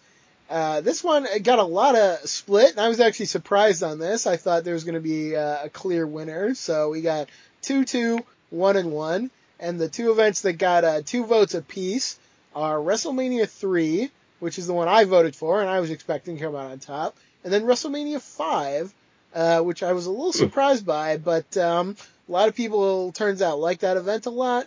I don't know if I loved it as much, but it certainly had some very high points, so I'll give credit to that one as well. What'd you have on your side? this might be the award I ended up caring about least. And I Okay. think, for me, I don't know. I don't think a lot of the pay-per-view stood out to me, which is weird because as names, they stand out more than almost anything in the world, like Survivor Series, SummerSlam, Royal Rumble. But, like, I didn't want to go with WrestleMania 3 because it's so obvious. So I tried to look at other ones, and I couldn't really find anything. So I ended up going WrestleMania 3, even though I think, as a brand, I think I've looked forward to maybe Survivor Series the most in this early run. It was unanimous on our side, which gives the winner WrestleMania 3. Will end up taking the category. Fair enough, yeah. And I will say Survivor Series made up number 2, 3, and 4 on my short list. And we've only had 3 of them, so that should tell you a lot right there. Yeah. It's really delivered. Brooklyn voted for Survivor Series 87 as his favorite, and Ryan Evans voted for Survivor Series 88. So, yeah, a lot of recognition for Survivor Series. That's very cool. So, I was an inch off going with one of those Survivor Series. So. Yeah, no, they're great. They're absolutely great. So Survivor Series has really delivered. I wonder maybe if the Royal Rumble will take up that spot in the next bracket, but maybe not. You know, we're going to have to wait and see what happens. So, yeah, WrestleMania 5, an interesting one. Amy Stewart made a comment where 5 was the Mega Powers exploding, was built up so well, and it culminated after so long. She liked the undercard, and also that Warrior was outsmarted on the card, so that is a point in its favor. Yeah, for me, there's a lot of Savage versus Hogan that would dominate almost any other time, but it stands in the shadow of Hogan Andre, so it's always hard for me to do that. Absolutely so, yeah. And man, WrestleMania 3 got the biggest live crowd. You know, whatever you think the number was, it was still the biggest. And you know, it has Hogan Andre, it has Savage Steamboat, and Piper Adonis. I think should not be overlooked there. Yes. So that's a hell of a 1-2-3 punch. Yeah, and with 293,000 fans in attendance, I don't know how you just kind of overlooked that. Indeed, you got it. I forgot about that trio, though. Yeah, I think you just made me comfortable with my WrestleMania 3 pick, so Excellent. glad to. Yeah, it's easy to forget Piper Adonis and kind of the bulk of what we've covered, but man, that was a great one. Really good stuff. 100%. Okay, so favorite wrestler of the era. This is one where got a lot of different votes. We got 1, 1, 1, 1, and 2. One person got 2 votes, and well, it might not be the person you expect. It was actually Hulk Hogan. I think some people are reaching back to their childhood here, perhaps, but maybe not. Yeah, Hulk Hogan narrowly getting the victory on my side here. He got 2. Yep, 2 out of the 6 he picked up. Only person so to get more than 1 vote. He won't win this, but Okay. I am shocked to hear that. And cool. This is weirdly the most difficult. Like, this should not be a difficult category. Your favorite wrestler there should just be kind of simple. But like, I struggled, and I don't think even now I don't think I have a pick that I'm comfortable with. So, but we do have a winner, I do believe. I can't speak fully but I think so. R. Croft went with Macho Man Randy Savage. Mm-hmm.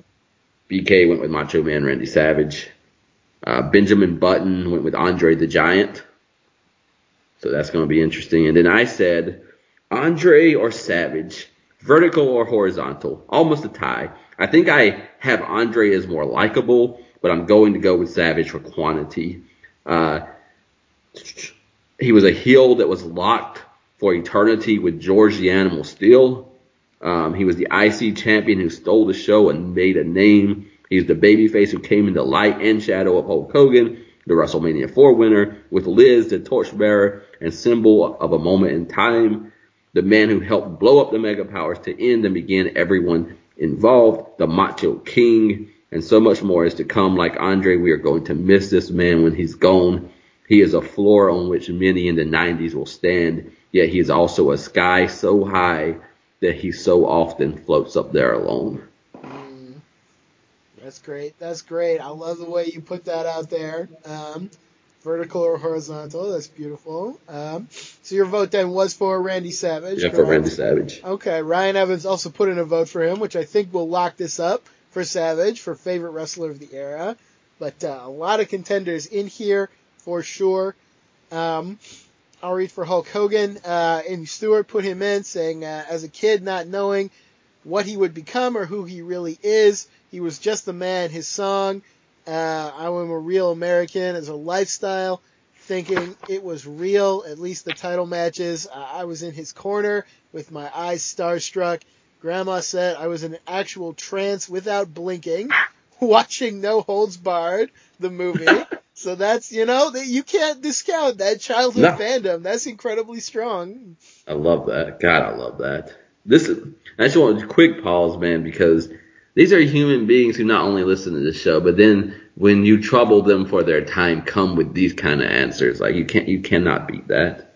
Absolutely. Really incredible. Brooklyn also putting in a number one vote for Hulk Hogan, saying, it pains me to still select this guy as a black wrestling fan, but I owned a lunchbox, bed sheets, pajamas, LJN, and Hasbro figures of the guy during this era. And that's very fair. I mean, I think with a lot of wrestlers, you sometimes have to put like, okay, this is who they are as a person, and this is who they are as a wrestler, and what they meant to me. And I think that's perfectly fair. We have to do that with a lot of things in life and art, and that is what it is. So you can think whatever you think of Hogan the person, but you cannot overestimate his effect on especially the kids who watched in this era. Yeah, I appreciate the honesty. That cannot be that cannot be an easy choice to make, but separating out the things. I did not expect any Hulk Hogan in this, so that surprises me. I'm also surprised at how varied your list is for this. So we got Savage now. We got one for Andre on my side. We got Hogan. I love the variety here. Is anyone else making the list? Yep, few more, and then some honorable mentions we got to throw out there. Andre the Giant got one on my side as well from Charlie Rose, who shared that as a kid, they actually went with Ultimate Warrior, so that's in the end, kind of the effect that these guys have when you're a kid is different than the lens we look at it through. So a partial mention for the Ultimate Warrior there. Okay.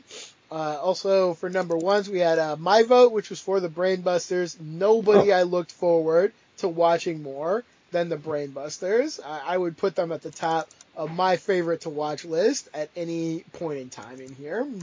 Dude, I respect the hell out of that choice, man. That's a special choice. For sure. And my number two pick actually got a vote as well from SCJ. Voted for Mr. Perfect, and that's another guy that just anytime he walks out there, I'm going to have my eyes glued to the screen. I can't wait to watch the guy. Yeah, we got a lot of Mr. Perfect love going on, and he hasn't even, to me, like shown his full leapfrogging ability, like the Stinger. Like, his moment's still to come. For sure. A guy on my short list and also got some honorable mentions was Owen Hart. And I think maybe that's more for Owen Hart in general than necessarily his performance in this era, yet he was very good in this era as well. Also on my short list, I had Greg the Hammer Valentine and Rick Martel. Other people who got mentioned were Jake Roberts, Bret Hart, Ricky Steamboat, Haku, Harley Race, and one person, SCJ again, who admitted as a kid Brutus Beefcake was one of the people they looked forward to the most. Respect. So there's some more honesty there. Yeah, I love your honesty. Shout out to you for that honesty. Also, Owen Hart. Shout out to people that said Owen Hart because my God, even in this era, he's amazing. And then whoever said Harley Race, that's a really awesome response. Yes, Ryan Owens throwing Harley Race in there, and I love that. I couldn't call him a favorite just based on what I saw, but he's not that far off either. He's very, very good stuff. Yeah, thank you for that, Ryan, because I don't think he would have got a mention. And now that I'm thinking, yes, WWF and he's the king, but he had a cool run, and I'm glad at least he's getting a shout out on the show. Yeah, absolutely so. Moving right on to the next category, we have least favorite wrestler of the era. And we didn't really get a consensus here. The top two picks with 2 votes each were the Red Rooster and Honky Tonk Man, who both kind of got strong mentions here. And neither one was my top pick, but both were kind of in my bottom tier. So that'll tell you something for sure. Okay, so this might be a difficult one to figure out, or it might end up being our first tie because who do you got? Okay, so we got one for Brutus Beefcake. Our prop went with Brutus Beefcake for least favorite wrestler of the era. Sure. Benjamin Button went with the Ultimate Warrior. And BK and I went with Hacksaw Jim Duggan. We have a 5-way tie for least favorite wrestler of the era. My vote was for Brutus Beefcake. Ryan Evans' vote was for Ultimate Warrior. So, yes, we have a 5-way tie. Brutus Beefcake, Hacksaw Duggan, Ultimate Warrior, Red Rooster, and the Honky Tonk Man, all at the bottom of the list, and they deserve it. Congratulations, Bushwhackers. You narrowly avoided. You're number 6, I'm pretty sure, so... Ooh, this might be the most poetic thing that has happened in this series so far. Oh man, that's really incredible. You couldn't think of more deserving people, I think, Yeah. to be at the bottom of the list here. A So 5-way tie, and you all deserve it. I love that. oh, congratulations to all the most terrible wrestlers that we had to suffer through. Red Rooster got a comment from Amy Stewart, who mentioned that not only is he bad in wrestling, but he's also a very bad guy in real life, which is true. He is an avowed hardcore racist by all accounts, so take that for what you will. And then Honky Tonk Man got a comment from SCJ, who said, as a stupid child, I liked the other gimmicks mentioned, except for the Red Rooster, whom I avoided. So that's kind of a comment on the rest of the field, if you will. Is it bad that I think Honky Tonk Man might be too good for this list? He didn't make my bottom 5, to be honest. So, if anything, he deserves maybe a little more recognition than these guys. I almost broke the tie because Hacksaw was like a very last second addition. I was going with the Ultimate Warrior. At one point, I was thinking about the Bushwhackers at some point. That still would have been a tie. But what I kept remembering, nobody made me as angry as often as Hacksaw Jim Duggan. I would always forget about him. And it wasn't even his gimmick. It wasn't him running people out of the ring when they're just trying to sing songs. It was when he's in fucking matches and he no-sells everything like he's the greatest thing to ever happen. And then he ruins the end of the match by grabbing his 2x4 and just doing stupid shit. And you wonder, why did you wrestle the whole time? So Hacksaw got this because nobody legitimately made me so angry so often as Hacksaw Jim Duggan. Oh, man, that's absolutely fair. He was number 2 on my list, just behind Brutus Beefcake, who I think was even more egregious in the things he did and the spots he took, especially towards the end here. There is no business in the world for Brutus Beefcake to be in the main event of your pay-per-view. So, my God. That's true. That's so true. Oh my! All right, so that that came out just perfect. Oh You man. cannot script that. That is my favorite thing so far, and Oh, that's I don't so think anything else should have happened. no, I don't know what's going to happen next either because I got one vote. There's no more than one vote for anybody in my category in the next one. Okay, I think we're gonna have a clear winner in the next one. Okay. Worst gimmick of the era is the next on the ballot, and I have 3 votes, including my own, for the Yeah, I Red think. Rooster. So that's definitely going to take this category. And Yeah. I will say, regardless of what you think of Terry Taylor, I think we talked about this a little. I don't think there's a wrestler on earth who could have gotten the No. Red Rooster gimmick over the way it was presented. He walked in the door and they immediately talked about how much he sucked. He had a stupid haircut, a stupid name, a stupid way of moving around, stupid puns he had to make. Like, this guy is barely a cut above the gobbledygooker, who we will see soon Wow. enough. So to me, I think that was very deserving, even though there are many other bad gimmicks that should be shouted down in this era. That's a great point. I think for me, he was so insignificant that even though his name was on this list, I just passed it over every time. It's almost like he was never there, even though he was. And I can't argue with your points. Our prof went with Zeus, the invincible actor Zeus, which shout out to that because big mess of that year. BK went with the sexually excited Barber Beefcake. Button went with the Red Rooster. And I changed mine at the end and I went with Polka Dotted Dusty. Not because it's a horrible gimmick or like the worst of all is a horrible gimmick, but not because it's like the worst of all time. But I have really talked myself into a shoot, as they say, that the Ultimate Warrior should not be the guy going to WrestleMania 6. He failed at it. He will fail at it. It was obvious they would fail at it. Sometimes you got to have more than a body. One thing I want to pay attention to is how many times will WWF take a nosedive in this series because Vince likes somebody's body, and that somehow means they should be the world champion for a year. That's something to pay attention to. So for me, I don't care that it was towards the end of Dusty's career. I don't care that he was vulnerable because he was on the outs with NWA and WWF had the leverage. If they had just brought him in and treated him with respect and let him be himself, what might have been? And I don't know. I should have paid more attention because I don't know if there's another Dusty category for me to go on a rant, so I will go ahead and do it here. But man, sometimes I just wonder.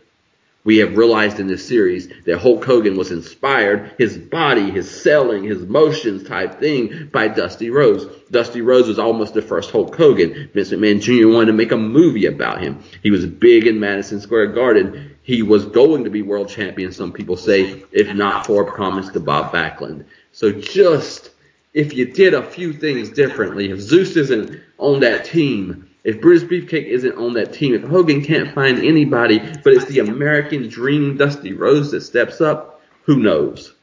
We'll never know. But the one thing that we do know is you could have done better than make a joke out of Dusty Rhodes. Yep, you got that right.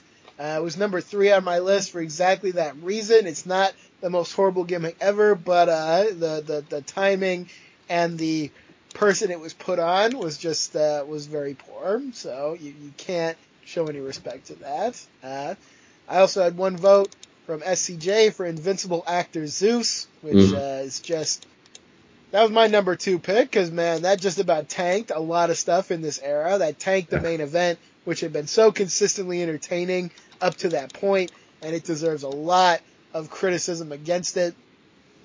I also got 1 vote for the sexually excited barber. Ryan Evans simply commented that he is creepy, and he is. And I got 1 vote that was written in, which I think is a great shout out that I did not think of. Amy Stewart wrote in King Duggan. That is something we did not have to suffer through very much of, but the fact that it exists at all is so stupid. And Duggan sucks, like we talked about. And plus, he was one of these guys who was like the whole time, oh, there shouldn't be a king. But guess what? When you got the crown, you sure love to march around with it on, you moron. So there you go. That's an interesting choice. I think I never would have seen that because I thought that was one of the great heel gimmicks of the era. But I guess if you look at it as a baby face, I think I see where she's coming from. Oh my gosh! In a different time and place. No, I'm not even gonna waste words on it. It's done. It's Duggan. So, all right. Woo! Next category on the ballot, we have most overrated, Mm-hmm. and for me, we got 4 different people getting votes, and the top contenders with 2 votes each: the Ultimate Warrior and the Hart Foundation. So, Wow. yeah, what do you got on your side? Okay. So this is interesting. I got a spread as well, and we also have at least one comment. One's gonna blow your mind, so I hope everyone is seated at home. Okay, all right. Okay, our prof is gonna go with the Ultimate Warrior, which I can very well see because my God, the level of push he's getting for the lack of talent is almost unparalleled. Yep. BK went with the Hart Foundation. Cool. So that was interesting. I thought they were going to get 1 vote, and that blew my mind. Okay, are we ready? Benjamin Button went with Ricky the Dragon Steamboat. Wait, was he the one? No, someone else voted for Steamboat as like best wrestler, right? No, that was Benjamin Button. He voted for both. Yes.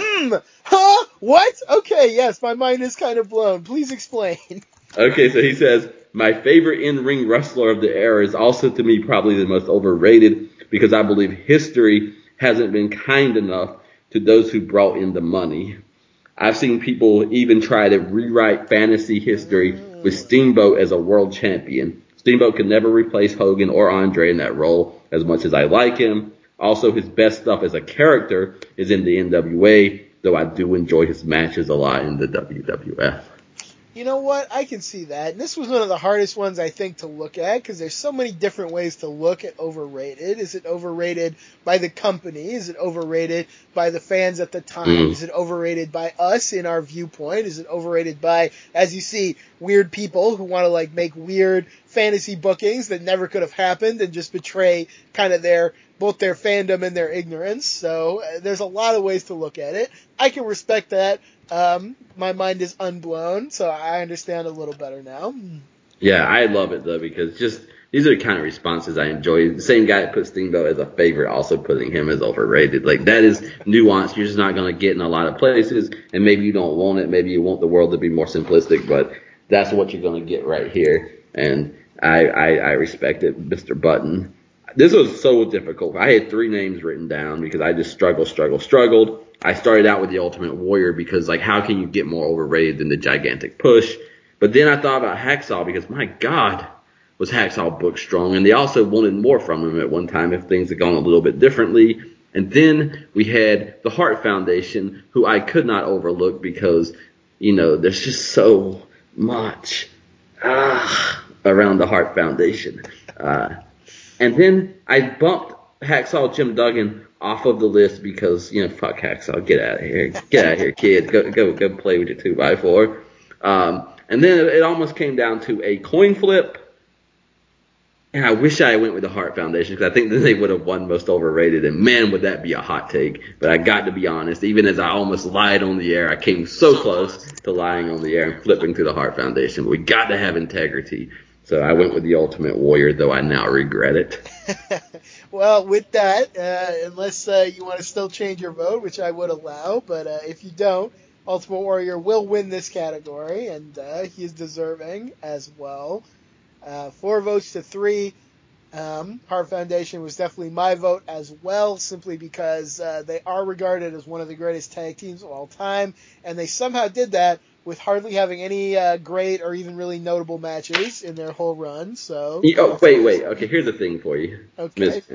tell me. Nobody thinks the Ultimate Warrior is great.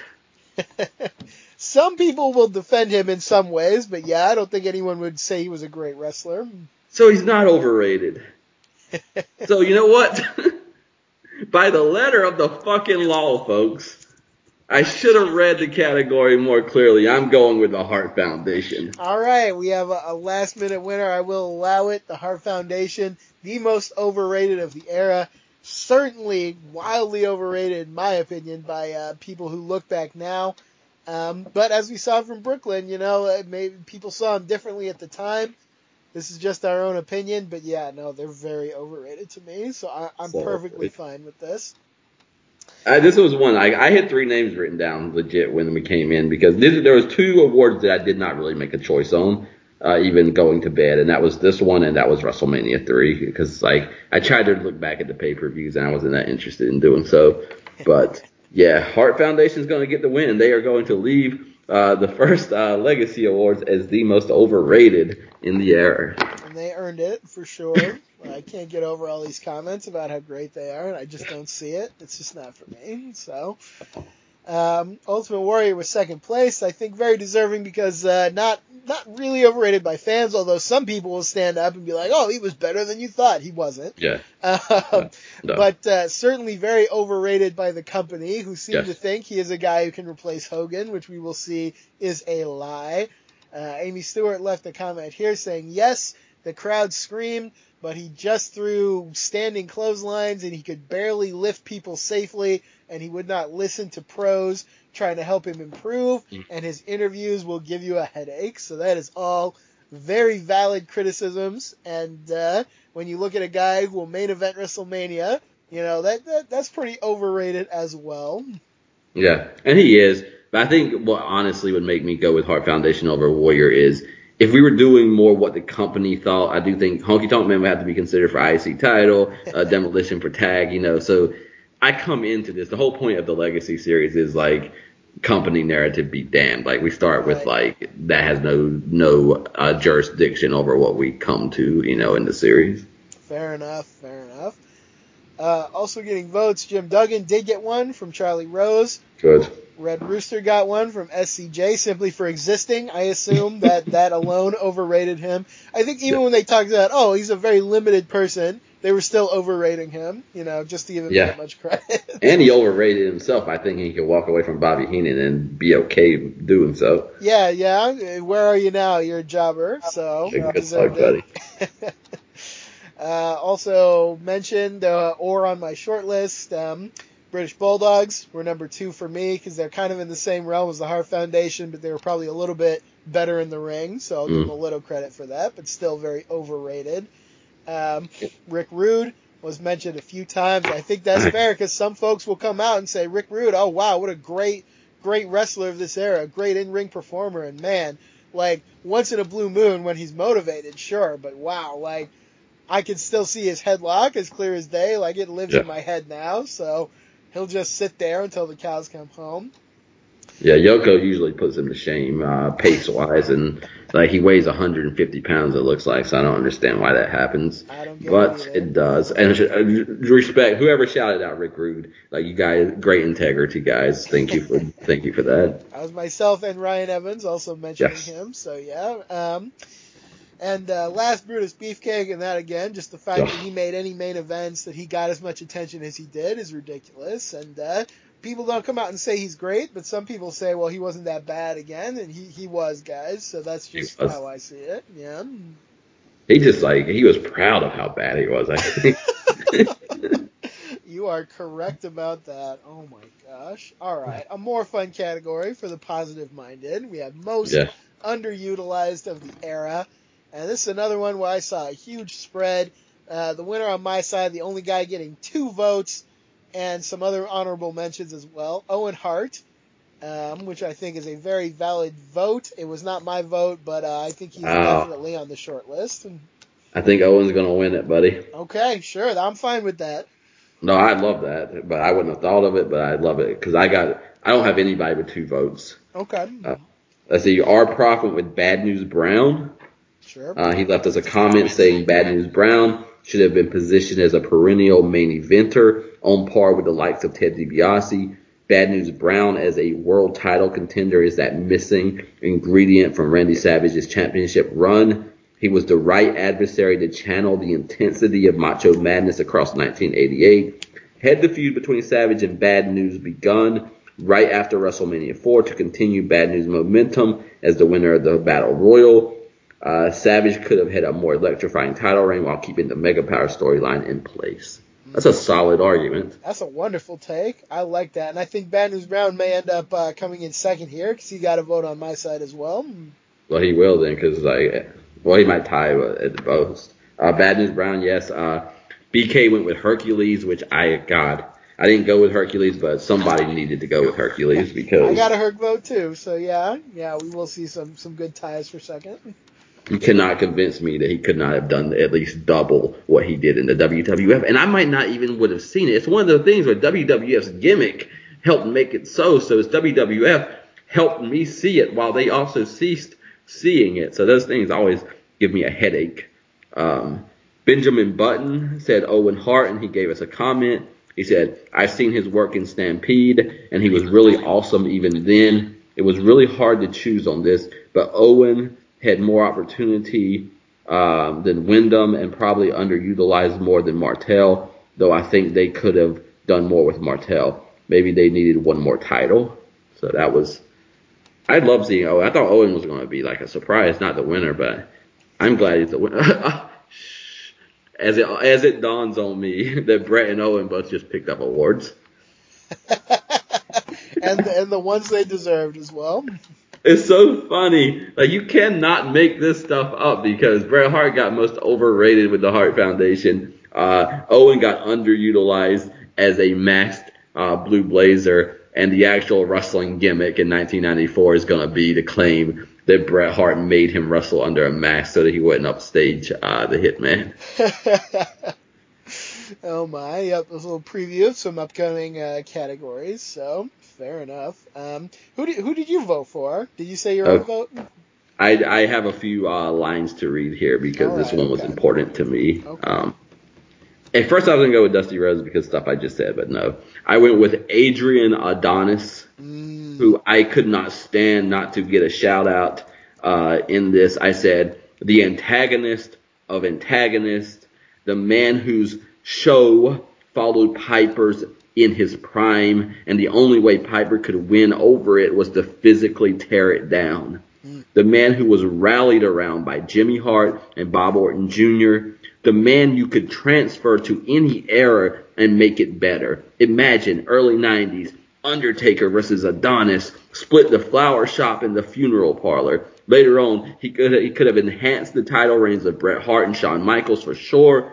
Imagine Adonis and Mankind together. Imagine Adonis versus Austin. Adonis versus The Rock. This man is as good as it gets as a personality / wrestler / bumper. I don't care what you ask. He could have done it. He was only growing, only thriving, only becoming, and it got cut off for no good goddamn reason. And I don't care how early he was in the series. He is as good as anyone you want to put in categories with, so I just needed to shout out Adrian Adonis. Absolutely, that is a great shout out. He will be mentioned on my list as well, not as a vote getter, but as a top honorable mention type. So I'll go through everyone who came up on my side. We got one honorable mention for Tito Santana, who I think you also kind of mentioned earlier, most underutilized. Definitely a lot more this guy could have done in that Intercontinental title scene. And it was pointed out to me, and fairly so, that for a lot of the Intercontinental titles run, it was the workhorse belt. It was before, it will be after, but man, we gave up 3 years of great Intercontinental title matches to Honky Tonk Man, Ultimate Warrior, and Rick Rude. Yeah. So that's very sad in my opinion. We will finally get back to it with Mr. Perfect in 1990, but man, we lost a lot of good time with that belt that could have been used on better wrestlers, so that is sad to me. I love that. This is, again, what I love about this series, because when you said it wasn't really the workhorse belt, I agreed with you. When others said it kind of is, I agreed with them, and I still agree with everybody in that conversation. Yeah, different times and places it was different things, so we're definitely not in that period right now, but we will be again, thankfully. So, on my short list was Koko B. Ware, who Nice. I think had definite potential to be used on a higher tier. Honorable mention from a lot of listeners, including myself, is female wrestlers in general, who we have talked about had some really great matches, had really great potential, and they will get nothing for the work they did. They will get, their pink slip. They will get a notice. Hey, well, good job, but we don't even want you to exist on our show anymore. And I think that is very sad. That is a missed opportunity for a lot of great performers who could have added more to this era. Absolutely. Give me my jumping bomb angels. Yeah, for God's sakes. That's the tip of the show, iceberg if they had wanted to bring more people in. I can tell you that for sure. Were they Royal Rumble in their match? I think so, yeah. They stole the show at whatever show they were in for me. They did. Absolutely so. We did have one vote for Ricky Steamboat and some honorable mentions as well. I thought of him too. He never should have been let go when he was. He was completely dropped off into the abyss after he lost the Intercontinental title, and he could have added tremendously to this period. Adrian Adonis, as you mentioned, a great vote getter, another guy who never ever should have been let go. When he was let go, he should have been kept on to keep doing great work for a long time afterwards. Sad story there. Yeah. My number one vote actually is a guy you mentioned, Dusty Rhodes. And it's not that he wasn't utilized at all, but you have one of the greatest talents ever, and you kind of halfway presented him as a joke. You have underutilized him by a great deal, so that is something that I really had to shout out a moment there. Yeah, man, respect. He was a strong second to me, and I would love to go with guys like Coco, Owen, Tito, because I think they all deserve it. But again, when we're talking about these ceilings, like, shoot yourself in the foot because you can, but why? So, to me, big ups to Dusty Rhodes. Like, we have recognized there will be a Dusty Rhodes special coming up later. That's how much he matters, whether WWF wants to admit it or not. Absolutely so. Hercules with 2 votes total, as we said, tying for second, along with Bad News Brown. Mentioned by Brooklyn. Bad News Brown was the missed opportunity. He came around a decade too soon. He was the babyface in my house during the Piper feud. And that is something we have not covered yet, but we will cover. Very controversial feud with good reason. And I think I definitely know what he's getting at, but we will talk about that as we get to it. Yeah. I love the tie between Hercules and Bad News Brown because to me, the two of them have about the same amount of potential and they got booked about the same kind of way. Absolutely. Absolutely. All right, moving right along. We got Feud of the Era next up on here. We did have a winner on my side with 3 of the votes. Bobby Heenan versus Hulk Hogan picking up this one. Amy Stewart writes, lasted 2/3 of the decades and on to the next. It was a full-on soap opera and had so much depth to it. For years, they would build up against each other. So that's great stuff right there. That's my vote as well. You said you had 3 for Heenan and Hogan? You got it.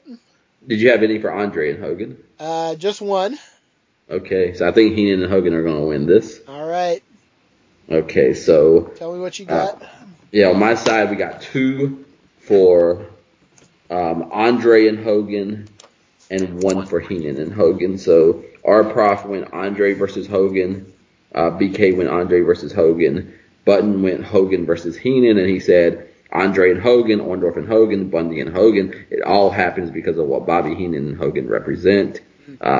Last minute, I went with Hogan versus Savage, and I said that I'm emphasizing the word feud, and I don't even know if this is an award that they should be proud of or ashamed of, because I said this was so historic that I honestly don't think either left it with as much shine as they had prior. Maybe this isn't even a good thing, but I think they chipped away at the legacies of one another. But I've never seen a feud so intense, and then I can't even look at either one in the same when it's over. So legacy, brilliance. I think the right people won. Like, to me, the right winner is either Andre Hogan or Hogan Heenan, and Hogan Heenan wins it. But I just wanted to shout out the feud element of Hogan versus Savage. Yeah, and that will actually tie for second with Andre and Hogan with 3 votes apiece total. So that tells you a lot, Heenan and Hogan, I think, is the right one because it's a feud that encapsulates so many other things, so many feuds that make this era great. But yeah, Andre and Hogan, you can't possibly discount the greatness of this feud. And then Hogan and Savage, I'll never forget that confrontation back in the medical room, whatever it was, with the lustful eyes and just, the way it blew up is all-time great. Yeah. Heenan is racking up these awards. That's big. But also, again, a shout out Hogan and shout out Hogan's promos, like I said earlier, because you can't have the three biggest feuds in the era of one of the biggest eras and not bring something to the table that just ignites the fire of the feud. Absolutely. I have one particularly nice thing to say about Hogan a little later, but I'll leave it for that time. So, others on my short list were Hogan versus Orndorff and Andre versus Jake the Snake Roberts. Some great stuff in both of those as well. Those are smart. Good stuff. Very nice. Match of the era is our next one, and I believe I have consensus on my side with 3 votes. We have Savage versus Steamboat, the choice that you would expect. It was not my vote, actually, but I will put it up there definitely as a fantastic match. Yeah, I'm sad, but that one's going to win it. You're sad? You don't like the match? You think it's just too predictable? The match is okay. To me, the match could win this if it also wins the most overrated. Like, I think Steamboat I think I found a dual category for Ricky Steamboat when it comes to things. But yeah, You're gonna make people think we hate Ricky Steamboat again, but that's okay. Well, I'm not on Twitter, so No, more power to them. I think we got 5 votes then for Steamboat and Savage because you got 3, right? I got 3. You got 2? Yeah, I got 2. So they're gonna win handily. What else do you got though? Let me look. Okay, so our prof went with the 10 versus 10 matchup. He left us some notes. He said that WrestleMania. Or 87.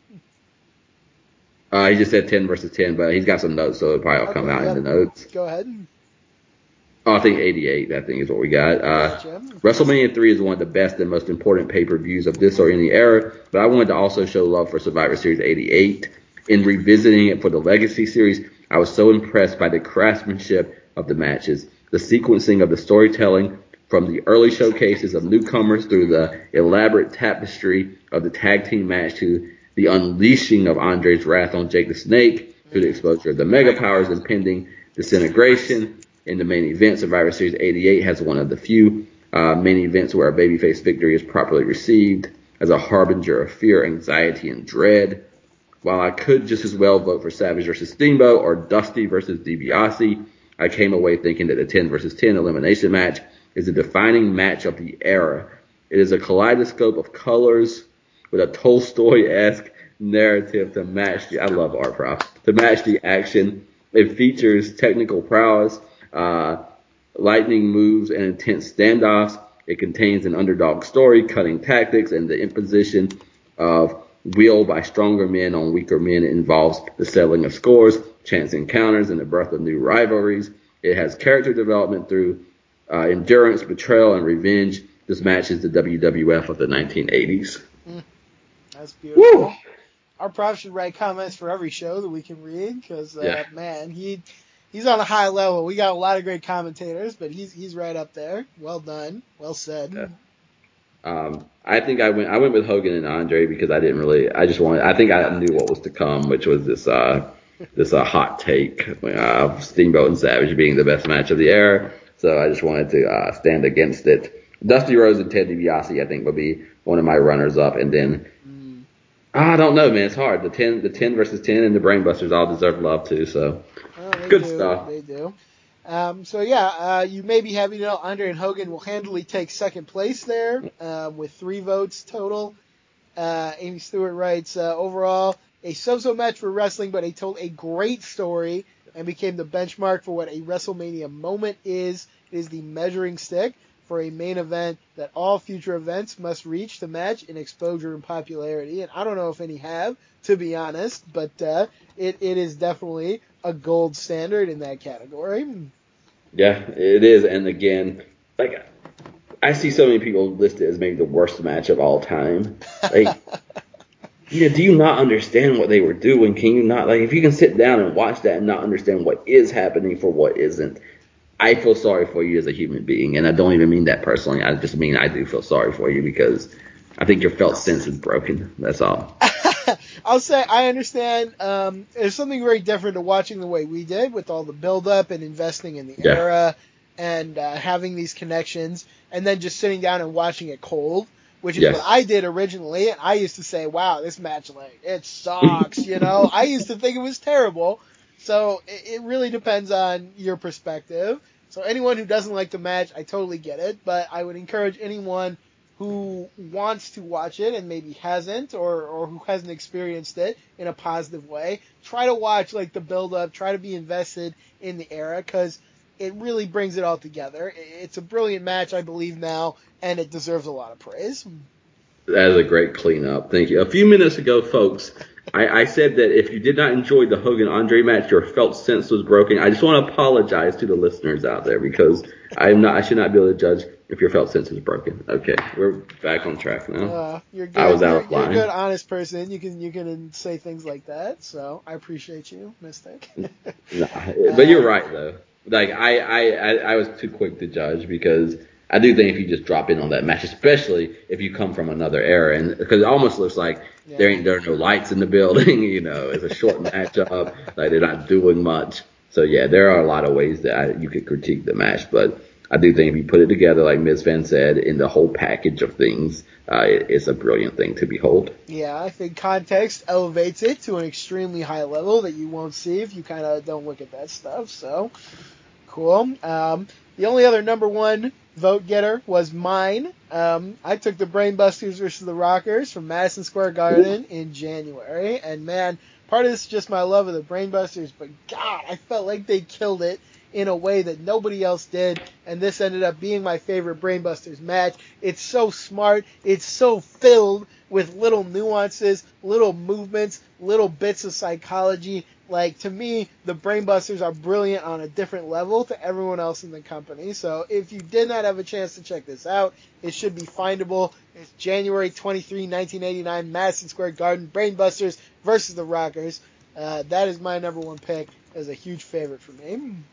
That's a great shout, man. Not only do I love that because, again, we were talking so much about the Brainbusters, and then they don't get mentioned unless it's a tag team, So I'm glad you did that, and I'm also glad the Rockers now get a reference to get on the board a little bit. So, yeah, definitely check out that match if you did not. Madison Square Garden, the Rockers, the Brainbusters. Absolutely. Just a few others that were mentioned by myself or others. Brainbusters versus Heart Foundation at SummerSlam. So I think that's a great one. It was controversial when we talked about it. Bret Hart versus Mr. Perfect on that very recent episode of Primetime that we covered. Dusty Rhodes versus Ted DiBiase, which you mentioned, and I think really is a brilliant match. And then also the 10 versus 10 87 Survivor Series match was shouted out by Ryan Evans as also being top tier material. I love that both of the 10 versus 10 matches got on the list. Me too. I love those. I wish, they actually did one a few years ago, I think, and it was still pretty good, even with WWE being kind of a really different beast now. So something about that, all the people in there, kind of the different strategies of it, the visual of it, with like the ring just being surrounded by guys up on the apron. It's really good stuff. So I appreciate those matches a lot. Absolutely. Cool. All right, we got down to our last two awards, which are a little bit different. I think maybe slightly hard for people to interpret at times. I include myself in that, and yet I love what we got out of them. So thank you for kind of pushing these on the ballot. We have first Best Tribute to the Heels, a person or action that honors those on that side of the line. Got a big spread on mine, but with 2 votes coming out on top. Jesse Ventura bridges the commentary divide with integrity with Gorilla Monsoon. Okay, so I got a tie 2-2, so I don't think that one will win. Okay. That one's not on the list. So it depends. I don't know what you have. So let's see. I will tell you, we got no comments, so I'll just leave it at that and move along. R. Prof and BK picked the Heenan family celebrates together after winning the tag team titles. Very nice. And Benjamin Button and myself both chose Andre supporting the Heenan family. Okay, so I believe then we will have, with 3 votes, the winner is Andre supporting the Heenan family, and that's a great pick because time after time, Andre the Giant would support his fellow members. He would chant for Bundamania. He would come out for his family members. He would help the Brainbusters win the tag team titles. He would help King Kong Bundy defeat Paul Orndorff. He would do just tons of stuff in service of the family. So you got to show tons of love for Andre the Giant, showing incredible integrity on a side which supposedly had none. Absolutely, man. To me, again, it's weird because this is the winner of the tribute to the heels And it's more of the evidence to me that there were not baby faces and heels when this era was at its best, because the Andre the Giant just carried himself to me higher and better than anybody in the WWF at this time. And I think nobody deserves a win more than Andre for what he did for others around him. Absolutely. In the Heenan's family. Yep, I agree with that. That was my number 2 pick out of everything. Some other top vote getters. Ryan Evans shouting out the managers for taking an uncountable number of bumps for their wrestlers, which I think was very fair. Brooklyn voting for what Sensational Sherry offered to Randy Savage after his spirit was kind of broken at WrestleMania 5, giving him that dark redemption. It's good stuff. My number 1 vote is one that I forgot to put on the list, and yet I feel very strongly about it. Bobby Heenan in 1987 got a suspended Andre the Giant reinstated and became his manager, and he brought him back when nobody else would. Captain Lou Albano retired and left Andre under that machine mask with no real way to come back. Yet Bobby Heenan, he's the one who brought Andre, he went behind closed doors, he brought Andre the Giant back to the roster, and he propelled him to that world title opportunity that he deserved. So, to me, that is my number 1 pick. Oh, this is what I said earlier, is that there has to be things that just kind of lost because they were older and we had that break. That is a beautiful moment. And that is, even if these awards are hard to understand, that right there exemplifies what we were trying to get at with these awards. Oh, yeah. I'm glad I could shout that out. To me, that is quintessential. Like all the baby faces that loved Andre so much and were so offended when he turned heel, not one of them used their stroke to get him reinstated. So that should tell you something right there. Man, I love that. I love that. I also love who won. And, you know, it's Bobby Heenan and Andre again are just the heart of that side. Mm-hmm. You know? Absolutely, yeah. They show something that nobody else shows. They're incredible. I love it. We have the flip side as well, best tribute to the baby faces. And once again, I have, it's the flip side, actually, of the one that won the other side for me with 3 votes. Gorilla Monsoon bridging the commentary divide with integrity, along with Jesse Ventura on my side. So that may win or it may tie that because it's not listed on mine. Okay. Do you have any for Piper? I have one for Piper, my own. So does that put him ahead? That puts a tie. Okay, So all right. So he got 2. I got one from R. Prof. For Hercules swings the chain to clear the platform of the men who sold and bought him. So that one gets 1. Benjamin Button wrote in Hogan slams and defeats Andre the Giant as his choice. And then BK and I both went with Roddy Piper attends to the well-being of Hulk Hogan after his shirt and chain are ripped from him on Piper's Pit. This thing blew my mind because, number 1, seeing baby faces actually treat each other well is a big deal, number 1. Number 2, seeing Piper and Hulk Hogan treat each other well. Number 3, seeing Hulk Hogan be vulnerable. Number 4, seeing Roddy Piper see to it and attend to it and how it lifted up the moment in the storyline. Number 5, the tone of voice that Roddy Piper used when he said, "You're bleeding." It's just, all of it was so amazing. So I could not help but vote for Roddy Piper attending to Hulk Hogan. Yeah, that moment lives in my mind for all time. Just an incredible piece of this feud. And it's huge credit to Piper, who was very understated, who sold the moment. But this is where I got to give praise to Hogan as well. Probably the best bit of acting he ever did in his entire life is after Andre ripped the shirt, ripped the cross from his chest. The way he responded to that is so different than the Hogan we are now seeing, where nothing can touch him and he will do his promo and his pose be damned.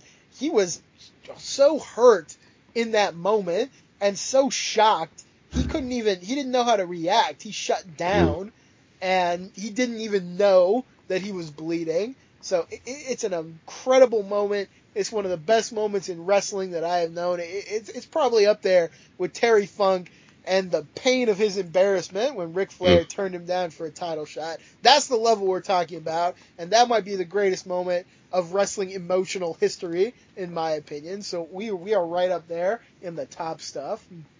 If you know, you know. And folks, Biz Van just gave as big a compliment to WWF The Legacy Series as you can get from WCW. And I cannot argue. Like, everything I said, everything you said. And plus, Hogan had a baby face at the time. Like, he looked like he was a child.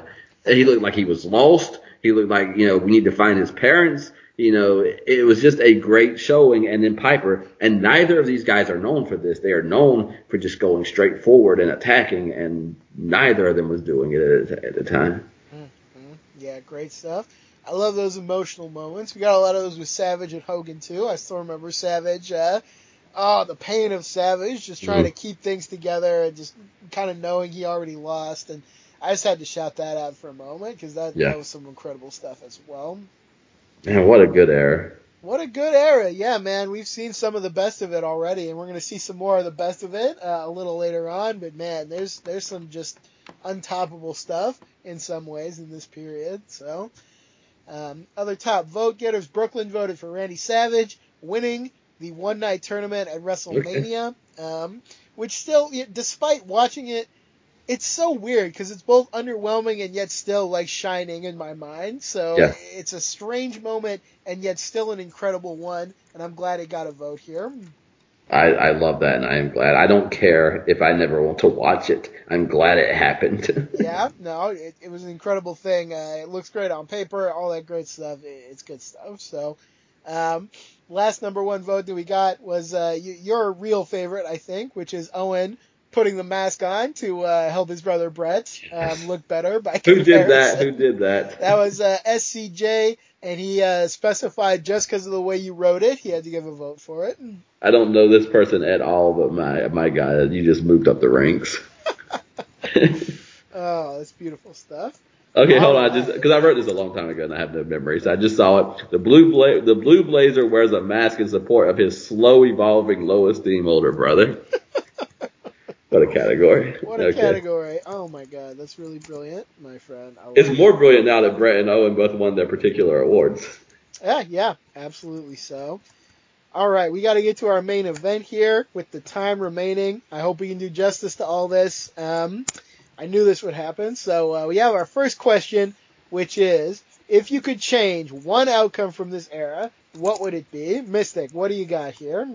Our process for a specific match, I would have Hercules win the 1989 Royal Rumble rather than Big John Studd. For a more general outcome, I would have loved to see Steamboat get a real Intercontinental title run from 87 to 88, where he defends the title in showcase matches with real workers and talented up-and-comers like Bret Hart, Greg Valentine, Rick Martel, Haku, and Coco Beware. BK says, Honky Tonk Man never gets the long IC title run, ruined the mystique of the belt, being a work rate belt, and took the belt off my boy Steamboat. If only the rumors of Butch Reed taking the strap ended up coming. So a lot of IC love, a lot of Ricky Steamboat love, a lot of changing of that. I said this is going to be the theme, I think, through all of mine. The Ultimate Warrior would never be considered for a heavyweight championship. He just doesn't deserve it. And then I've already said this earlier, so I will not belabor it. How many problems in WWF will we begin with? Vince just liked his body. Yep. Man, you got some beautiful comments in there, for sure. Hercules winning the Rumble instead of Big John Studd, that's a particular favorite of mine. And I don't know what that would have changed in the long run. But, man, if that could have happened, that could have been something special to me. I know that for sure. So. Yep. Big John Studd winning was a non-winner, and nothing happened. And at least Hercules was on the right move. And I think R-Prof singled that out in www.lopforums.com a long time ago. And I think he's just as right then as he is now. Gotcha. Did you say yours? Did I miss it? Or... Yeah, I just said Ultimate Warrior never becomes champion. Oh, okay. A very simple one that I like. So who instead? Is that Dusty then, or? That might come up in other All categories. right. We'll leave it for now. All right, I got some good ones as well. And we're a little short on time, but I want to talk about some of these in particular. We got Charlie Rose putting in Hogan. Oh, man, this is a huge one. Hogan turns heel instead of Savage. Wow, man. It probably would have been the wrong move for business because you don't kill your golden goose when he's still, crabbing out golden eggs. But, man, just the thought of that. We talked a lot about the misbehavior of Hogan, which was not commented on within the story very much, except by Jesse Ventura. So another credit to him. But man, I got to sit and think about that one just for a second. I think that's a creative thinking. I think that's amazing. For me, there's no way that the WWF era and what it stands for, that it's like saying Ric Flair should have been a babyface throughout the majority of the 80s. And, if the companies didn't work that way, I think it would have put even more pressure on Savage because now he's got to carry the whole company as the babyface and get the cheers over Hogan. So, in those ways, I can't see it happening, but at the same time, we know Hogan was very successful as Hollywood Hogan, so it would have been curious. It might have been a lot like Hollywood Rock in that I think they would have had to play up that he's going to be leaving all the time because wrestling doesn't really matter, and it's like secondhand to him. Yeah. I don't know. I don't know. With how invested Hogan was still in this era, it makes me wonder if he really could have made it work. But I'll just say this. It probably would have been the wrong choice. But God, I'd love to slip into another dimension where they tried it and just watch it because holy God, there could be some great stuff in there. I think you got to turn it. You got to turn Andre back babyface too. I think if you do that. Yeah, you'd have to switch almost everyone. Yeah. Holy crap, Okay, all right. We got SCJ who also focused on a similar thing. He said he would change Hogan beating Savage because Savage did not get a real chance to shine as champ until 1992, he says, which I think is also true as well. So I don't know what that looks like exactly, but certainly more time of Savage having the belt and maybe having a real run with it. That could have been something very interesting for sure. Is he saying earlier or at WrestleMania 5? I think at WrestleMania 5, just changing that Hogan beat Savage at that time. These people definitely are not investing their finances into the company. I guess. But I get it, though. I get it. No, I absolutely get it. And I love the ideas. To me, let me think about.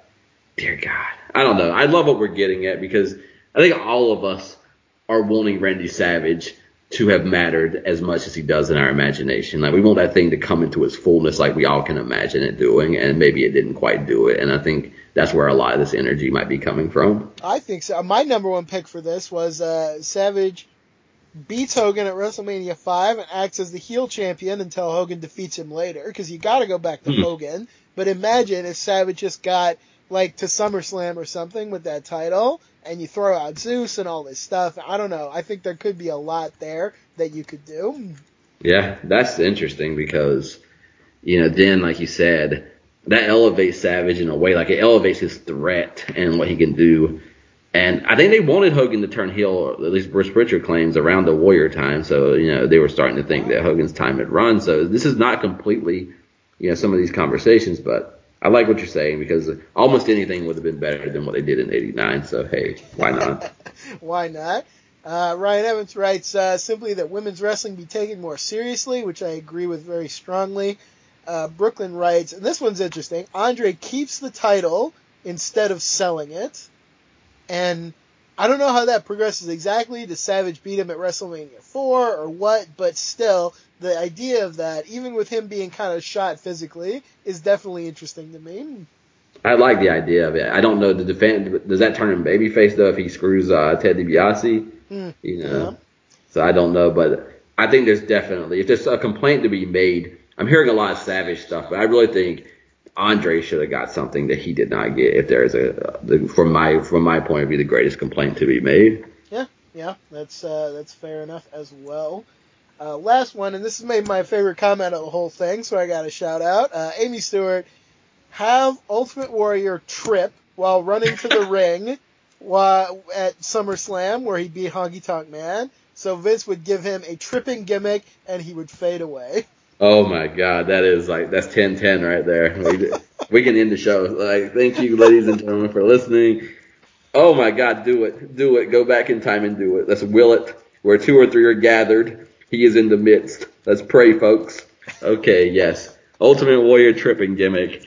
Oh my! It's the deserved Red Rooster gimmick of the world. Oh, you got it. What a beautiful thing that could have been. Oh, wow.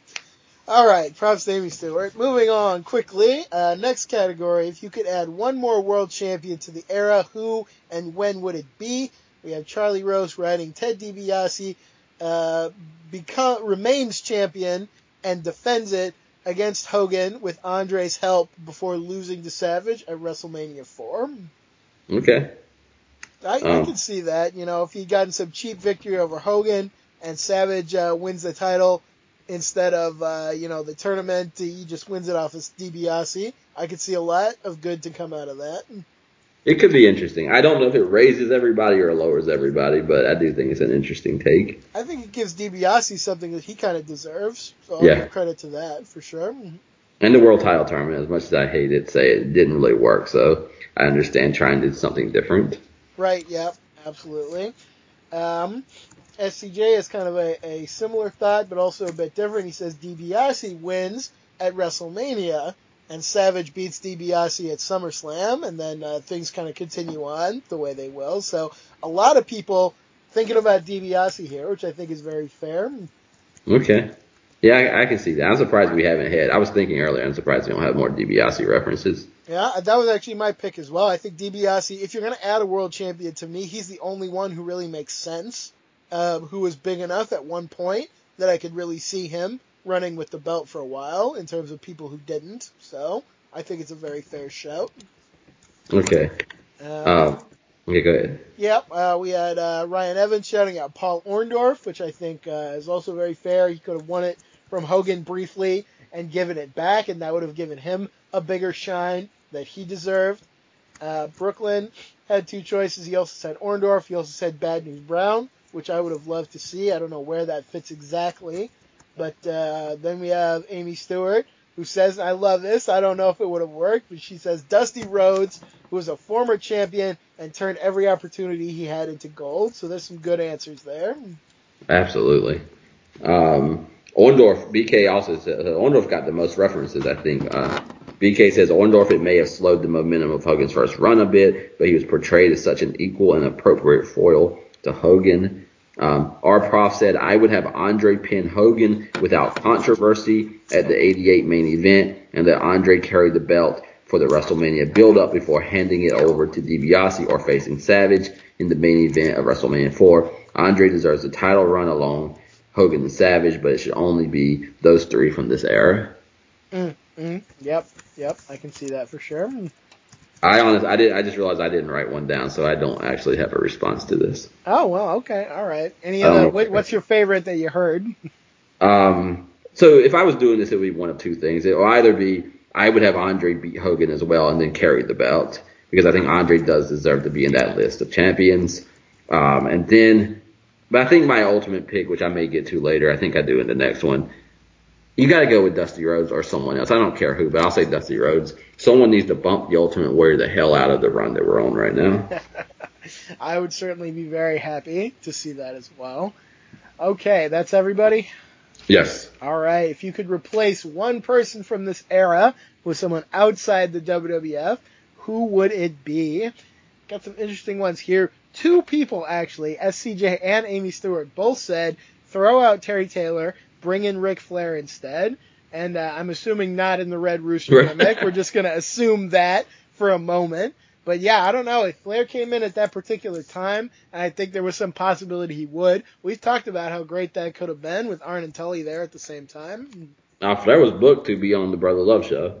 Yeah, that's right. I remember you mentioning that. So could have happened.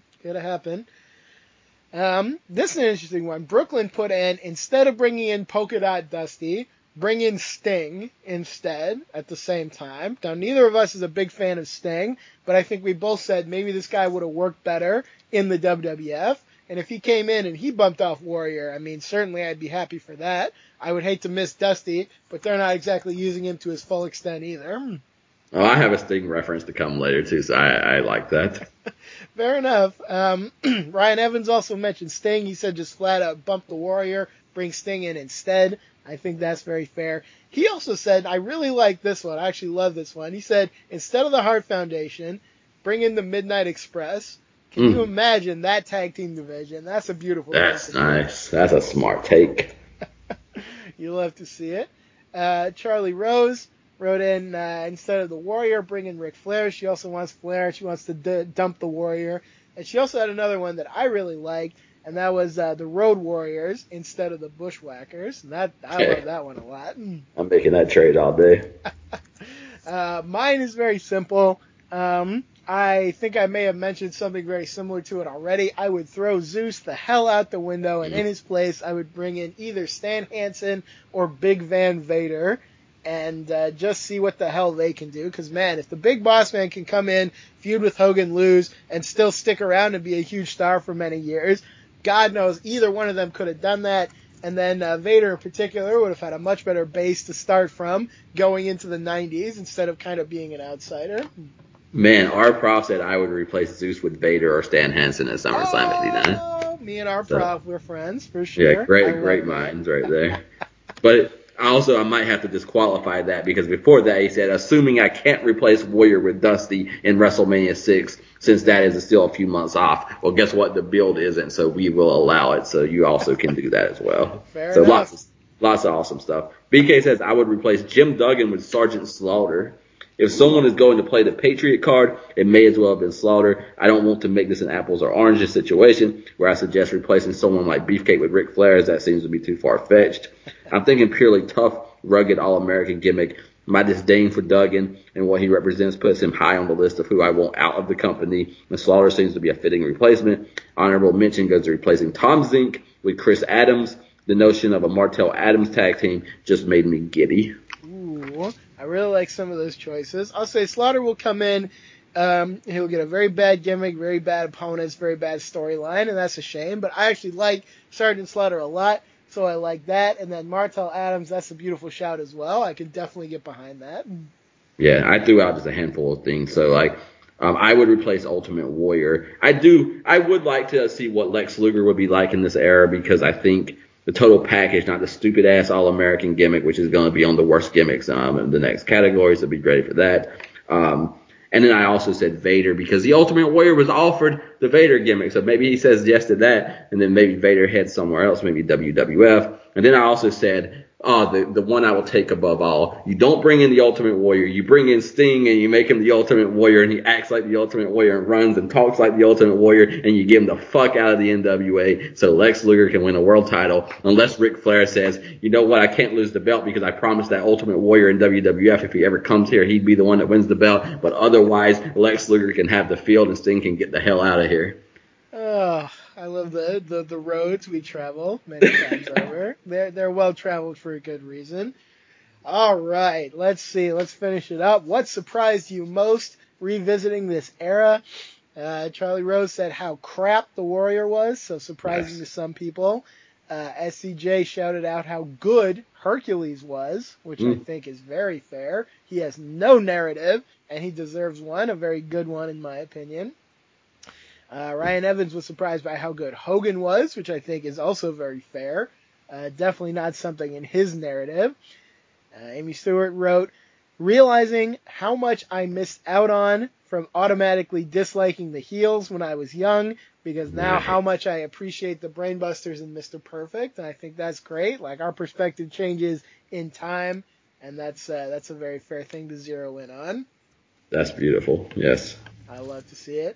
Brooklyn writes, surprised Orndorff did not become a bigger star, which is fair. He is a name that a lot of fans now would simply just not even recognize, and yet one of the best drawing and most successful guys of this period.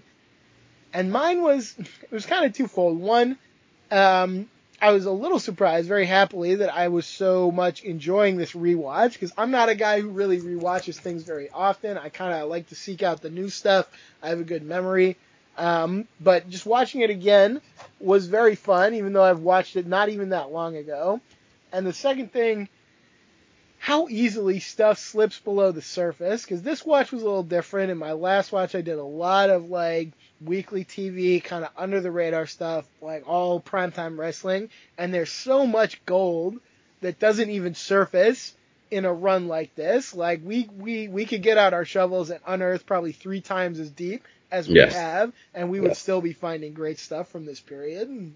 That is true. Humbly, we're doing the best that we can, and we are trailing far behind because, man, it's so much. So much good stuff.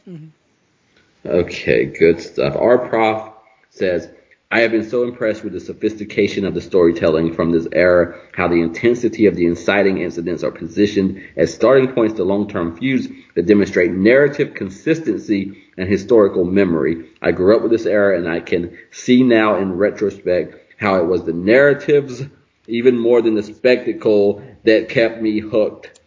Preach. But probably the most surprising aspect of rewatching 80s WWF is coming to appreciate how much Andre the Giant was the anchor of the entire era. Andre has been a marvel of size, of swagger, and whether in his choice of sport jacket or his work as a team player for the Heenan family, so often the most human character on the show. So big stuff there. I love those narrative references because that's what blew my mind first, too. For sure. BK says, what a true revelation Andre the Giant was. He had way more massive thumbprint on this era than I remembered as a child. And so I decided to flip that as well since I had their categories. I said, how objectively great Hulk Hogan is to start. And then how sophisticated the booking, stories, characters, and narratives can be. Almost everything that has kept me from rewatching this era is what launched me into a deeper reality of an appreciation for this era. That's a beautiful thing. And yeah, I would challenge anyone who has doubts about this era to just try to take some time and really invest in it, because we've praised it a lot, and rightfully so, I think, because there's just something about it. It's some of the most fun I've had watching wrestling, and I've watched a lot of wrestling. So that should tell you something. My Lord. Whew. All right. Last category to run through very quickly. Based on the coverage of the series so far, 85 to 89, who would you expect to be the leader of the 90s in the WWF? I'll say my answer first. I honestly, based on what I've watched, would say nobody presents themselves very well. They have struggled to position a real successor, and there's simply no following Hogan at this point. Like, I've already seen enough to doubt that it would be Warrior. Nobody else is really positioned. My best guess, I think, if I was watching 85 to 89, I would say Hulk Hogan is going to fuck off to Hollywood or something, and then we will really have Randy Savage the way we deserved him. And I'm sitting here thinking about Randy Savage being on top of the WWF from 1992 to 1997. And if you can imagine that, holy shit, like, that's some incredible shit to me. Imagine he's retired at like 1998 by Steve Austin, and man, just, that's a beautiful world that I think we could have lived in. I like that a lot. And Randy Savage wanted to be part of that. Randy Savage wanted to lift up Bret Hart and Shawn Michaels. And how you think that Bret and Shawn can go to that next level by simply pushing other people out is really just why they can't in some ways go to that level, because you didn't give them an opportunity to do the climbing that needs to be done to get there. Absolutely. Other answers, Charlie Rose couldn't really pick someone based on what we've seen. She said bring in Lex Luger instead. Let him reign. So there's one for you, my friend. Woo! Lord have mercy. You'll love to see it. SCJ like that at hour 3. I just got my energy back. Second win for the last few minutes. I love to see it. SCJ says Bret Hart, based on what we've seen, or cheating a little, maybe Undertaker will be the leader of the 90s as a whole. So that'll be interesting to watch. Ryan Evans says, based on what we've seen, it looks like it has to be Warrior, but could also imagine it being Perfect, Savage, maybe Shawn Michaels, even Hulk Hogan himself hanging on in the WWF.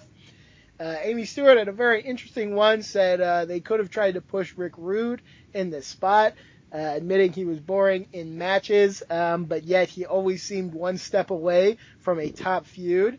And heel champs were not common for this era, but he could have been someone to root against, which I think is very interesting. Brooklyn shouting out Ultimate Warrior is kind of the obvious choice at the time of who would move forward. Yeah, I'm no selling the shit out of that Rick Rude suggestion, but the respect to it anyway. Yeah.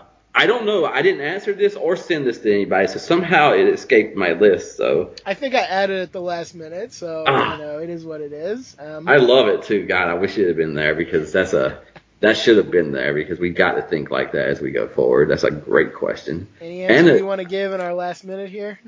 No, I think what I learned from listening to it is that it was a very difficult place. Whether they should have been building people up or whether people were just not there, are not honest, obvious answers. It's not the Ultimate Warrior. I think the closest I can do is go with you and say ride Randy Savage as long as he can go, because he not only represents that old era, but he would enhance Shawn Michaels and Bret Hart, and then you got Undertaker coming in. So there's a lot of cool stuff they could have done, and Savage and Flair will be great. So yeah, I think Randy Savage might be the closest I can think to an answer just off the top of my head.